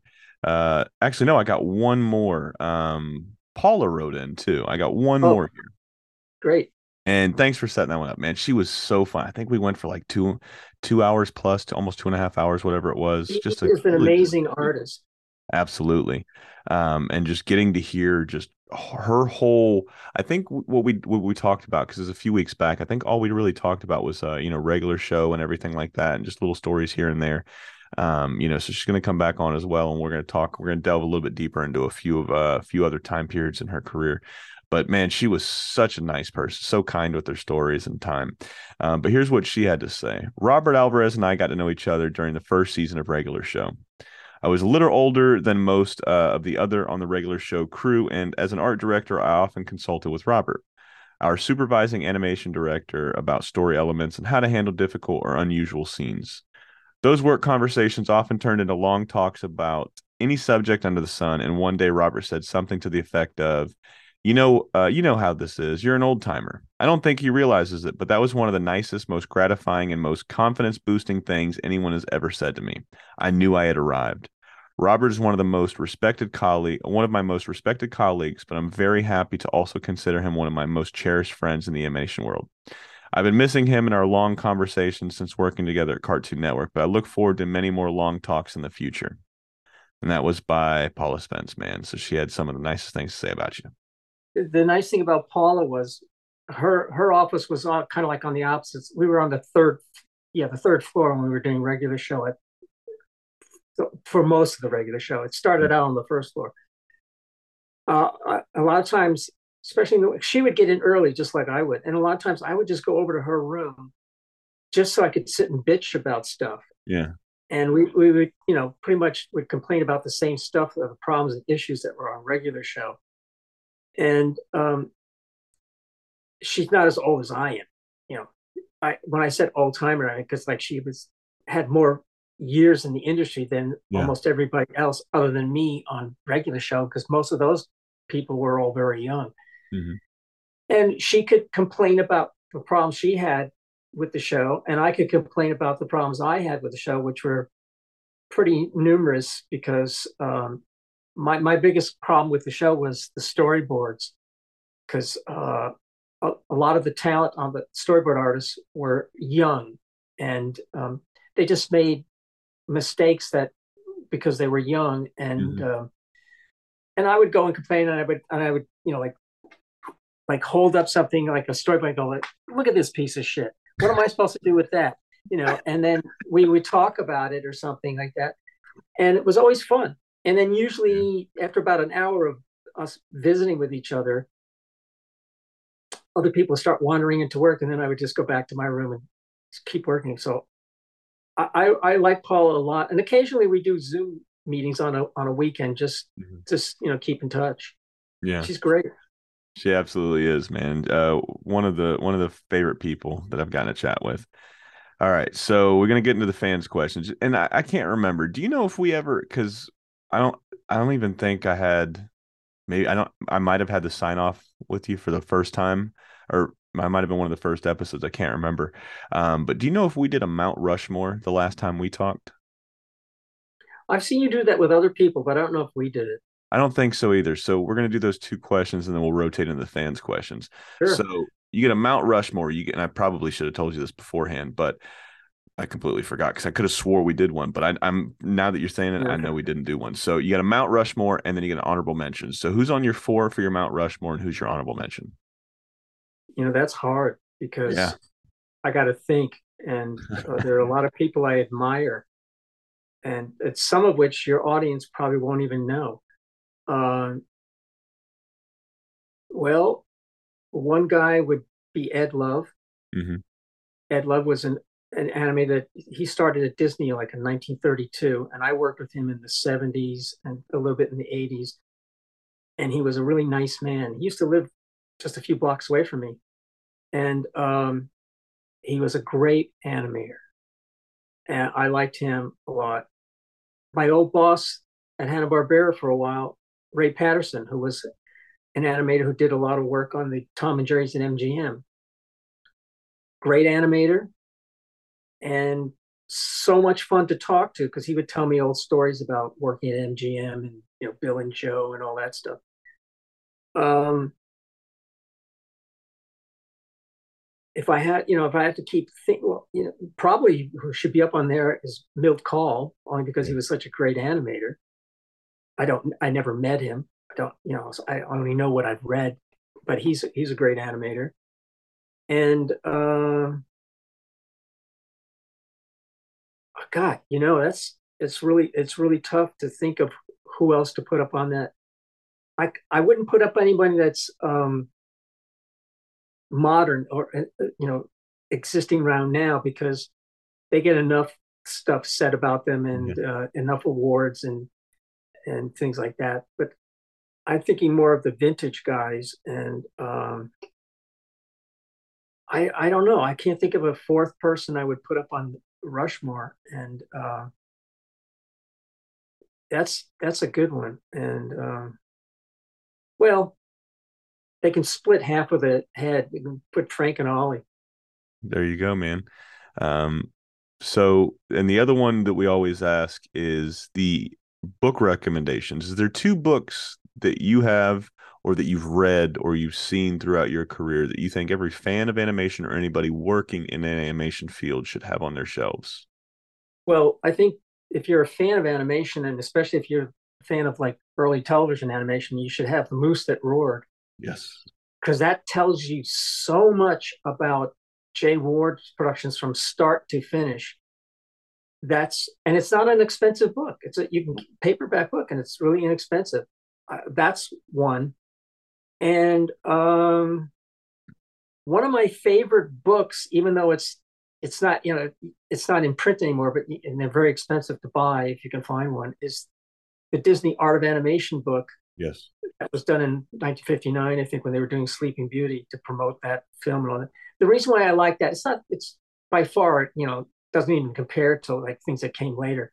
I like it for nostalgic reasons, because my mother had a friend that worked at Disney Studio. She was secretary to iWorks, and she got me that book. And when I got that book, I just used to look at that book, page after page after page, continuously all the time, staring at the drawings and the photographs. And the very last photograph in the book is a photograph of Eric Larson and Walt Disney in the hallway in the animation building, and Eric's leaning on the one of the walls, I think, and Walt's kind of looking. I don't know if he's looking at him or something. And I found a copy of that on eBay, and I bought it and had it framed. It used to be in my office. So I like that book, but it's not by far one of the best animation books. But for me, it's nostalgic. Yeah. There are tons of,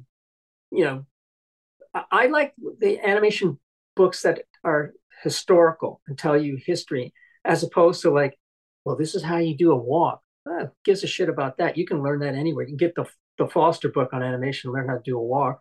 But I like the stuff that tells stories about the studios and what it was work. There's a good book on total television. Have you got that one? I don't think With, so. Let me write that one down. if I had it here, it's upstairs. But if I had it here, it's about everything that total television did. Like Tennessee Tuxedo, Underdog, The Hunter, all of their shows from start to finish. Yeah. And that's pretty interesting. I like that. You did an interview with the author of the Disney Revolt, which I thought was So a good. good book. Oh man. I like that book because that's good. What I like about that book is it tells you a lot about Art Babbitt, Mm-hmm. and maybe he should be up on Mount Rushmore, because I'll tell you what, not only was he a great animator, but if it wasn't for him, who knows when we would have had the first animation guild started. Yeah. And all those artists, the 9 old men who did not go out on strike, they all stood to gain from what he did for them, Mm-hmm. because they all got covered by motion picture health and welfare, and not that they needed it, but they got pensions from that. And he helped establish something that people that are in the industry today are enjoying. And so Art Babbitt is kind of a hero. And that book is a good book. There's probably a lot of other books. I'd have to think about that more and try to see if I could. I have a lot of different books that are not necessarily great books. There's a really nice book that's Miyazaki, Yeah. his work, that's Beautiful. tons and tons of color stuff, backgrounds and drawings and cells and stuff. That's a good book. Yes. That's a really good book. I enjoy reading about animation history more than I would like reading about the process, because I know the process. I don't want to read about the process. I want to read about the history. And you know what's good?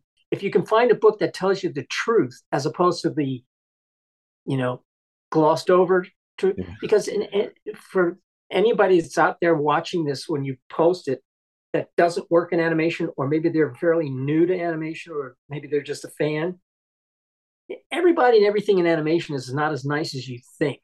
Mm-hmm. They're people just like everybody else, and some of them are nice, and some of them are not so nice. And I know that because I worked for some of the ones that were not so nice. And so I like books that will tell you this is what really happened, as opposed to like, glossing over the history and go, oh, everything was wonderful and we all got along and everything was fun. Bullshit. That never happens. Excuse me. Sorry about that, ladies and gentlemen. So we'll rotate into the fans' questions, and I think the next time you're on, we'll have to do another Mount Rushmore, and then maybe we can see who else you could put up there. Each time you got to come on, we're going to do a new Mount Rushmore, a new book recommendation. Okay. And I got to agree with you there, man. Jake S. Friedman is the author for the Disney Revolt, hands down. Like the Moose That Roared and the Disney Revolt. I mean, I'm going back and rereading When Magoo Flew. Those two are favorites in anime. I will tell you something. It coincides with the Disney Revolt, and I might have mentioned this to you before, and to any of your fans out there, people watching it. I tell this to people all the time, but most of them never follow up, and I don't know why. On YouTube, there's a video, and it's like a series of 4 videos, like chapter 1, 2, 3, and 4. It's called The Secret Life of Walt Disney. Mm-hmm. Watch that, because it's all about what led up to and during the strike and after the strike. And if you watch that, you will come away with going like, well, these people can't all be lying. Some of it's got to be true. Bill Hertz is in that, and he talks about what the strike was like. Bill Littlejohn is, almost everybody that's in that video are dead, with maybe the exception of people that are like narrating and stuff. But they talk about the way Disney started and what happened once they opened up in Burbank, and the strike, and what Disney tried to do to the strikers, and what he did to the strikers after the strike was over. Watch that video. You'll find out that Uncle Walt wasn't so nice. Absolutely, man. And like I said, it's just those 2 books in particular are probably my favorite as far as historical pieces. I'm going back and rereading, When Magoo Flew, so that one's probably going to be tied as well. So we're going to go into the rotate into the fans' questions here. And here we go. Having saved and preserved many things since the start of your career, what would you say are your favorite finds that you still have? Did you ever come into possession of any master recordings of any certain shows, reel-to-reel, open reel, U-matic, Betacam, Betacam SP, etc.? No, I don't have any recordings. I mean, they used to, when I started, when I first started, when I was doing assistant work, I didn't have to deal with any of the recordings. But eventually, when I started animating, you'd get your soundtrack on cassettes, and now that doesn't exist anymore because everything's done with an animatic. So there's the soundtrack. But I didn't keep any of that sound. I have like a few. I can see some down in the corner of a few cassettes. I don't even know what they're. I have this one cassette. Well, it's behind my iPad here. I have this one cassette that I kept because it's funny. It's from a Billy and Mandy, but it's an outtake. And they played it at one of our all staff meetings. Mm-hmm. And it's something that was only put in for the all staff, but was obviously not in the show. It's the show where Billy's in the shower and he's been tricked into washing his hair with dog shit. So he's washing his hair, and you see like the curtain, and he's washing my hair. And all of a sudden he goes, "Hey, this is dog shit." Well, that only happened at the all staff, but it wasn't in the show. So I kept that because it's funny. But I didn't keep the recordings. But as far as artwork goes, I've got stuff. I recently posted some drawings that I did from a piece of animation from 1970 that I kept the scene, which is the rough animation, and it was for a pilot that didn't sell, when George Slatter did, called Wacky World. He was trying to make an international laugh-in show. But I have stuff like I've got that cell from the Dalmatians, and I bought at Disneyland in 1961 or two, whatever it was. I got, and I've got a lot of stuff that I like, that I've kept over the years and accumulated. And I'm a collector. It's animation art's not the only thing I've ever collected. I've collected other things over the years, and I think it's just part of my DNA where it's like I get hooked on something and I go, well, I must collect this, and I do it for a while. But the animation art is one thing that I've accumulated over a longer stretch of years than anything else, and I like it. Absolutely, man. What are your favorite memories of working at Cartoon Network Studios, and who there did you have the most fun working with? Well, there's all kinds of memories. I told this to Gendy recently that I enjoyed when we were doing Samurai Jack, that we would do crew lunches where we would go to a restaurant as a crew and all sit together and have lunch. That was fun. I hadn't done that in years. I also enjoyed, the things that would be going on at the studio. Like we'd have barbecues up in the summer up on the roof, and that was fun. The all staff meetings were always early on before the regime change were fun, because we just go to this one restaurant in Burbank, which is fairly close to the studio, and fun. And just talking and being with the people, the different artists, was always nice. But most of the time you're sitting at your desk in your office and you're doing your work, unless you're a complete screw off and not doing your work. And there are those people that will take like extremely long lunches, come in late, go home early, and then they can't figure out why they're behind schedule. But I have a lot of good memories of working there. Obviously the last few years, I haven't been at the studio since March of 2019 because the pandemic hit and they kicked us all out. But prior to that, it was good. It was fun. People would come into my office all the time and visit and talk. And I liked working there, just like I liked working at Hanna-Barbera. It was good times. Absolutely, man. And the next one here, what's your favorite memory working at Hanna-Barbera when it moved to the Imperial Bank building after they moved from... That was not... Yeah, well, Imperial Bank building was in Sherman Oaks. That's when Turner merged with Time Warner. And then so all of a sudden Warner's Brothers became like Lord and Master.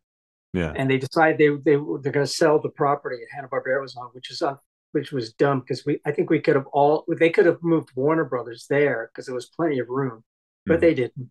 So they sold the property, and we got moved into what was left of us. The Hanna-Barbera was in two locations. I was on the 14th floor of that Imperial Bank building, and Johnny Bravo and Powerpuff were down in what was called the Garden Building, which was like below a restaurant which was part of the mall. That there was a mall there, and I didn't like working there because it was kind of Warner Brothers was in control. It wasn't the same as like working at Hanna-Barbera, even though I didn't have to answer to the Warner Brothers people, but it was a pain in the ass to get to, because it was the building, the location was one of the worst trafficked places in the valley, the corner of Sepulveda and I don't remember, it was Sepulveda and Ventura Boulevard. Tons of traffic there every morning because of people just going to work on the west side and whatever. So you'd have to take the 405 freeway, and it was always a pain in the ass going in and the pain in the ass going home. I didn't like it very much at all working there. The show stuff was okay, but the location I thought was lame. But that was only for about 3 years, and then we moved to Burbank. Yeah. Um, Next one we got here, man. It's what was something you first struggled with when you first started in animation? And what did you do to snap out of that as the problem? Does anything stick out when you first started animation that might have been difficult? Yeah, drawing. Drawing. Um, yeah, because I remember when I first started, you know, I had done stuff in school, at Chenard, and and amateur stuff. But now I was doing it where you had to do it right, and to get paid, and it wasn't something that I just was instantly great at. So it was Mm, a struggle. And I can even remember one time, because the first thing I worked on was the cartoons that were in the show, the Banana Split show. And the two cartoons were the Arabian Nights and the Three Musketeers. And I remember doing some in betweens on the scene from the Arabian Nights where someone cuts the ropes to some tent, and I think either a villain or a couple of villains are underneath the tent. And so the tent's like doing this. Today, that would be really easy for me if I had to do that. But doing it correctly so that the folds in the tent were right, I just found it hard. I remember taking that home to work at home. So it was a it was a struggle at first because you got to get used to following direction, the timing charts and all that, and mm. trying to draw the characters properly. It was not easy for me, and it was a struggle. But I slowly got better and better and quicker at it. But just drawing was tough at first. Do you ever go back and look at some of the stuff you did in your early in your career? Only if I'm by accident, Yeah. and I don't know where I would find it. Like maybe on YouTube if I think to type out look at it, or sometimes on Boomerang used to run some old Hanna-Barbera stuff. And if something was on that I know I worked on, Hmm. I might stop and look at it to see if I can remember it. And sometimes something would come on, and only reason I know I worked on it because I'd see the end credits, and my name is, and I go, well, I guess I worked on that. But occasionally, it's always kind of weird looking at stuff that we worked on in the 70s and even into the early 80s because, in my opinion, it always looks bad. Yeah. But nowadays, I don't really go and look to see if I can find stuff that I worked on it because that doesn't interest me. With do you remember the first? I'm trying to word this where I don't sound like a dick. Do you remember the first big Hanna-Barbera project you worked on as far as show goes? Well, yeah, the very first thing was the Banana Split show because that was my first job. That was your And first so job. to me, that was big because Yeah. I hadn't done anything in the industry before. So that was big to me. And Mhm. then after that, it was just the following year, I worked on the Harlem Globetrotters show. Yeah. And no, wait, the following year, I worked on the Perils of Penelope Pit Stop, Mhm. which for me was tough at times. And then the following year, I worked on Harlem Globetrotters. And then it was a series of working on, doing assistant work on Hanna-Barbera shows, which I've long since forgotten. Yeah.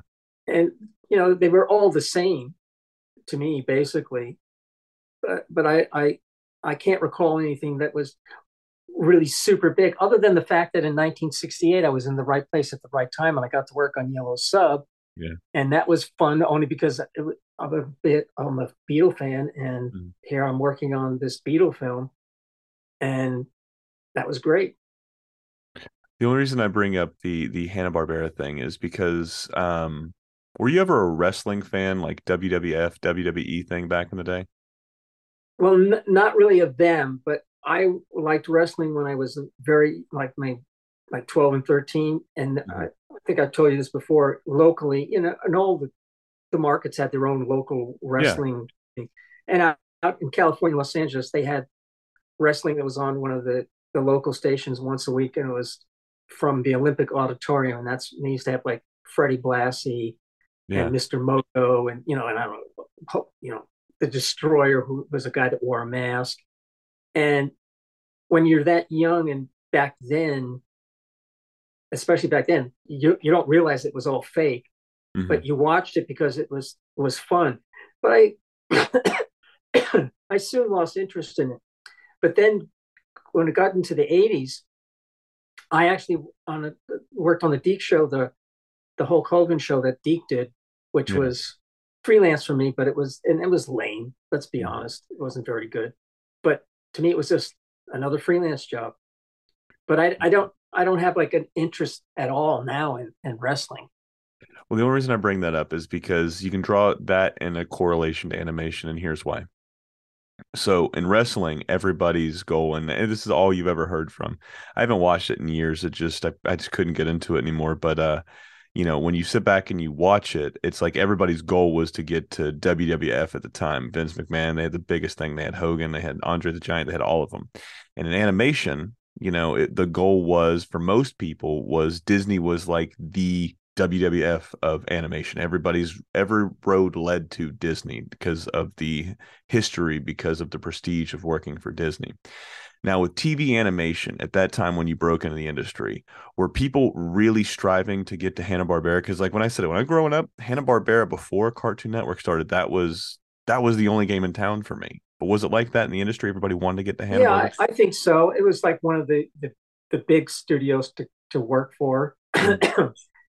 There were others that had started up shortly thereafter, Yeah. but Hanna-Barbera was a big one. Filmation was big for a while, and I guess people were drawn to want to work there. Hmm. I worked for a couple of seasons for Filmation because it was the job, and I never liked any of the stuff I worked on. I didn't care for the studio or the way it was run. Yeah. But Hanna-Barbera was a big one. Ruby Spears was big for a while, but I think there were a number of people that wanted to work at Hanna-Barbera in television. Um, I just this the very first stuff I worked on was Hanna-Barbera, and then Yeah. continued to work on, and then eventually went on staff. So it was Absolutely. just right place at the right time. Yeah, they had such a catalog of not they did they have such a catalog of characters that are just, man, they, like they said, they invade my consciousness on a regular basis. From Huckleberry Hound to Snagglepuss to Magilla Gorilla is one of my favorites. Frankenstein Jr. is one of my favorite shows, and it gets shit on because it's not like it's the greatest show in the world, but it's by far not the worst show in the world. There's just something fun about those characters because a lot of these shows that I grew up with were in between watching things like the A Team, In the Heat of the Night. My grandpa, I would watch everything with when it was come to movies and stuff. He was like a really big movie guy. He loved movies. Queen of the Nile, he would tell you everything about the movie. He'd tell you everything about the actress. He would tell you everything about the production. And then when grandpa would fall asleep, I'd switch it on to cartoons. And then he was such a cool dude. He would wake up, he'd watch some cartoons with me, and then we'd flip it back to Turner Classic Movies. So my love of like old school, whether it's movies, films, cartoons, what have you, came from him. A lot of it because he would just sit there and watch, and he would tell you facts. And this is back before you could like fact check anything. So anything grandpa said to me, I had to treat it like the gospel. I had to treat it like he knew. I was like, God damn, this guy knows everything out here. So yeah, I just like I said, I look back on that industry and that studio so fondly. We got another one here. So it said, when it comes to Samurai Jack, what is the most challenging thing you ever had to do while working with Gendy on that show? Anything stick out as the most challenging for Jack?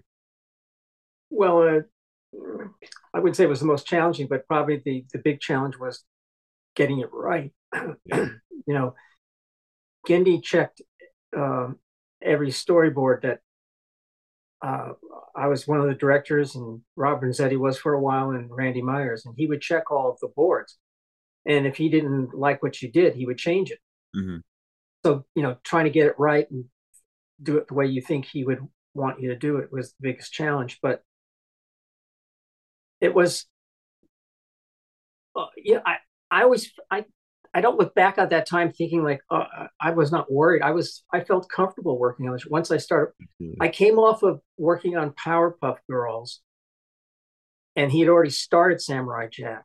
So when I came on to Samurai Jack, it was established as in the first season what he wanted and all that. Hmm. And it was like, grasping the way things are done. And there would be times where I might go into his room and ask him some questions. And but he has a way of making you feel comfortable because he's actually a very nice person Hmm. and easy to work for, as long as you don't goof off and you do your work and you get it done on time and you do good work, he's easy to work for. And so I got along with him fine. And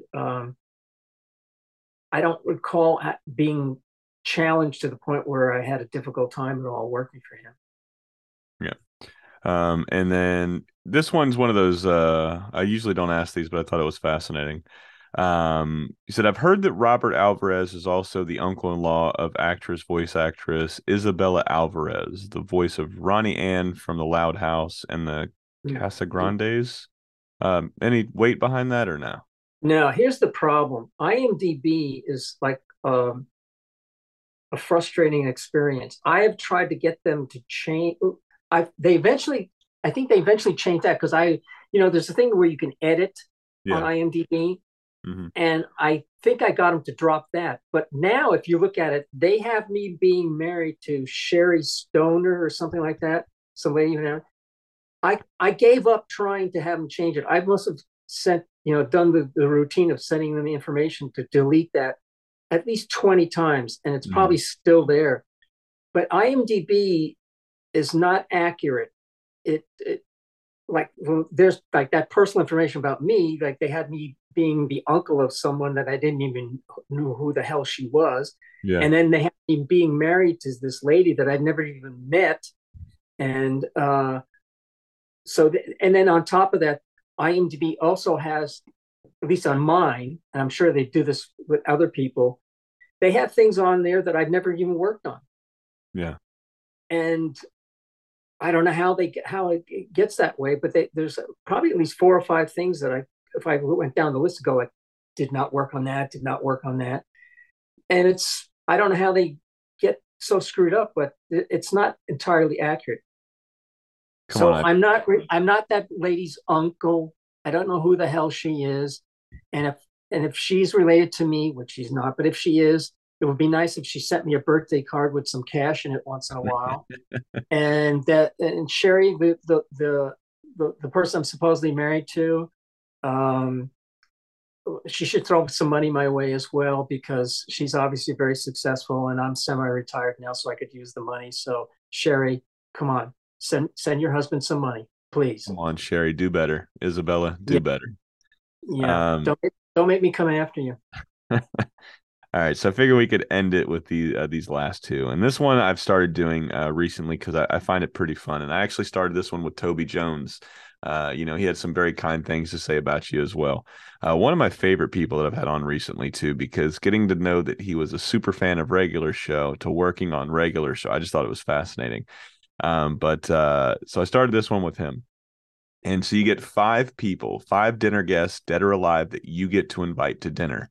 You have Oh, to make the food as well. So who are oh, you gee. inviting? What are you cooking? And what are you guys going to talk about? Well, first off, with cooking, I don't cook. I'm not like you. I'm not a chef. So I guess I could have my wife there so that she can Mhm. actually do the cooking. I can bullshit the time that I made it. So I would have her make pasta. I like her pasta and her sauce that she makes in the Mhm. meatballs. I'd do that. Now, people, that would be Yeah. a really interesting thing because historically, I would want some people from the past, not Mhm. just animation people. Well, you know what would be Anybody out fun? there? Yeah. Anybody It out would there? be fun to be like Walt Disney, just so I Okay. could grill him about a bunch of stuff. Okay. Poke him with the stick. Yeah. But then other famous people would be, um, gosh, that's a tough one because I can go down a list and think of tons of historical people that would be. You know what would be interesting? This is going to throw everyone for a loop. Christ. And you know Yeah. why? Why? Because I'd want to ask them, like, come on. I know what really happened when they wrote the Bible and stuff, because it wasn't written when you were even on the planet. I recently saw a post about how it was revised, rewritten, revised, rewritten over the countless hundreds of years. Mhm. And so I would say, like, okay, let's get some stuff straight here. Did you actually walk on water, or is that bullshit? Did you make all that food from for those people when the Sermon on the Mount also, or is that like a lot of bullshit, or was somebody really catering? And who picked up the tab for the last dinner? Who was it? Was it Judas? Because he had money. So like, and it would be fun talking to him. He probably would be pissed off at me, but it would be fun. I think Walt would be pissed off too. So you got two people already mad at this dinner party. Robert, who Yeah, else you got? You got Walt and Christ. yeah. But then it might be fun to speak to some other historical people. Yeah, this is going to throw people for a loop too. It's like Churchill.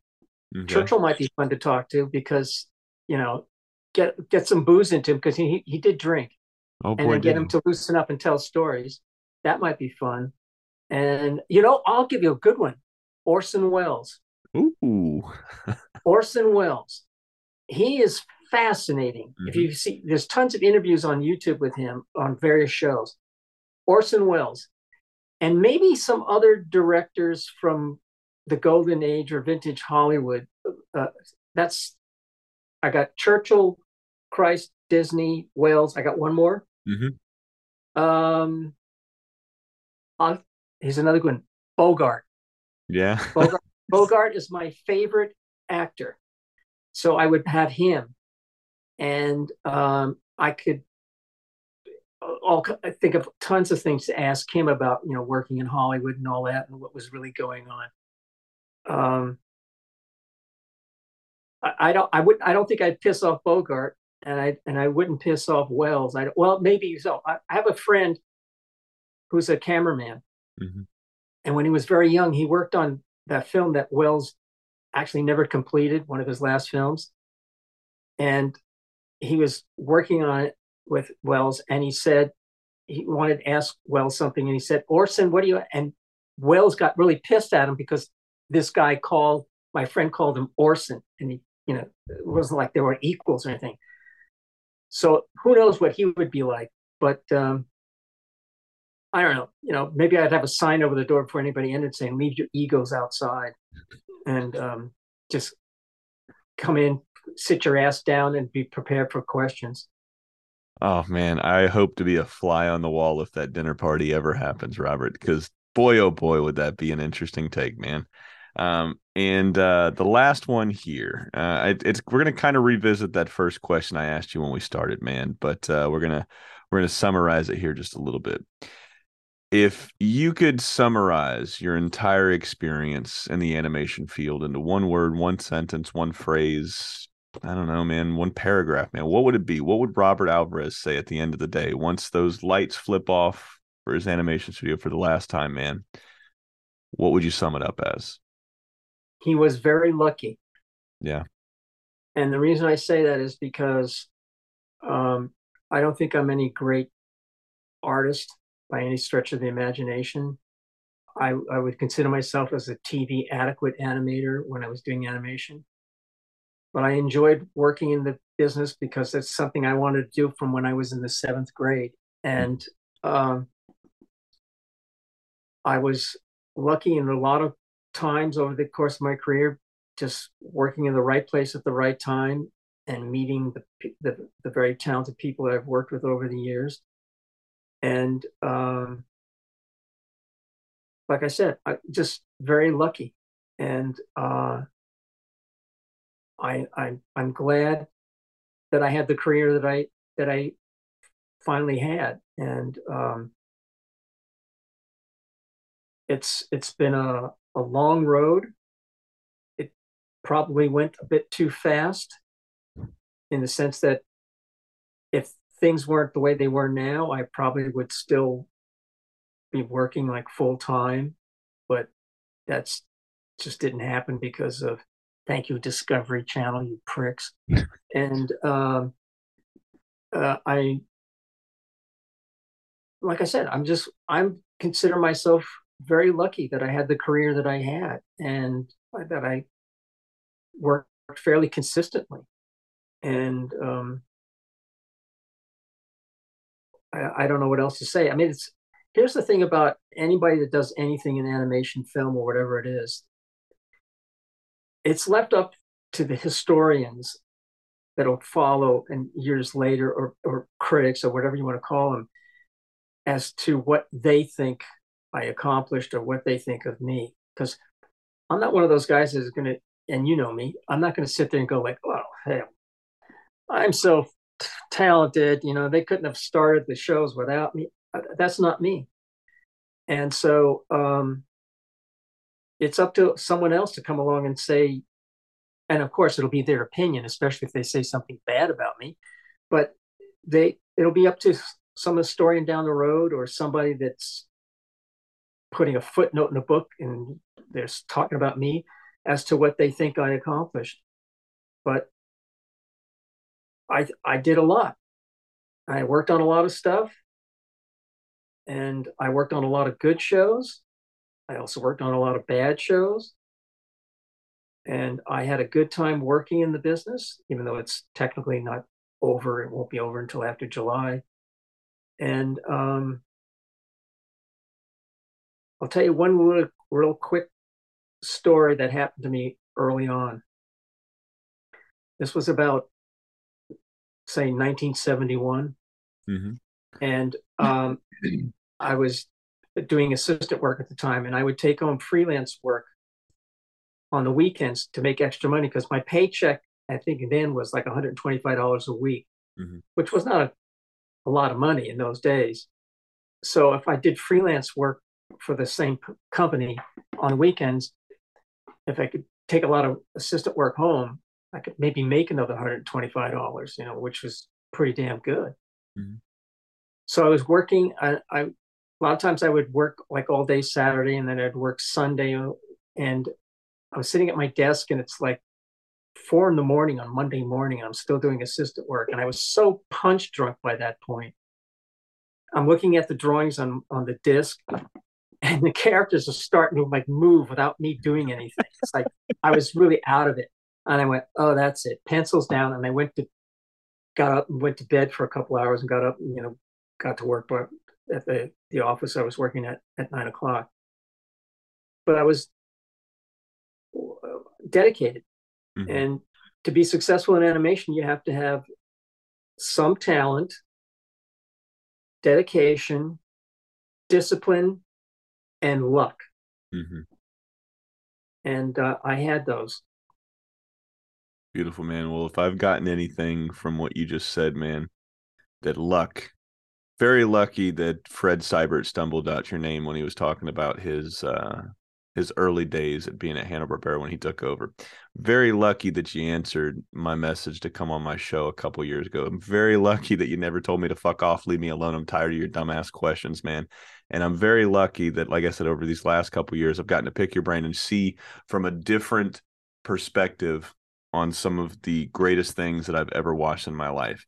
If there's been one constant in my life through animation, just being a fan, it's been your name among many greats, man. I think you mentioned it that you weren't anything special on the first episode. You were just a mechanic. You were doing your job. You were the guy that was there day in, day out, that everybody could count on.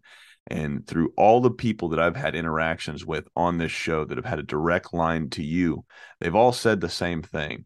There's nobody better than Robert. There was nobody that accepted us more with open arms. There were so many people that were the veterans of the industry that turned their backs on them when they came in, and you ushered in a new era and a new generation with open arms, and you really helped mold and shape these young men and women into giving us the greatest cartoons, in my opinion, ever made. I told you when you were on the last time, man, I can't thank you enough for everything you've done. Animation, fans of animation owe you a very, very, very deep gratitude for going for as long as you have and doing everything you've done. And like I said, man, I really appreciate our chats and I really appreciate our talks, man. But he's been Robert. I've been Julian. This has been a What's My Head podcast, and this has been another piece and a huge piece of your childhood. Good night. Hey guys, thanks for listening to the show. Don't forget, if you enjoyed this one, share it with a friend, smash that subscribe button, and leave us a rating and a review. It's super quick, easy, and it helps us out tremendously. I'll see you all next week.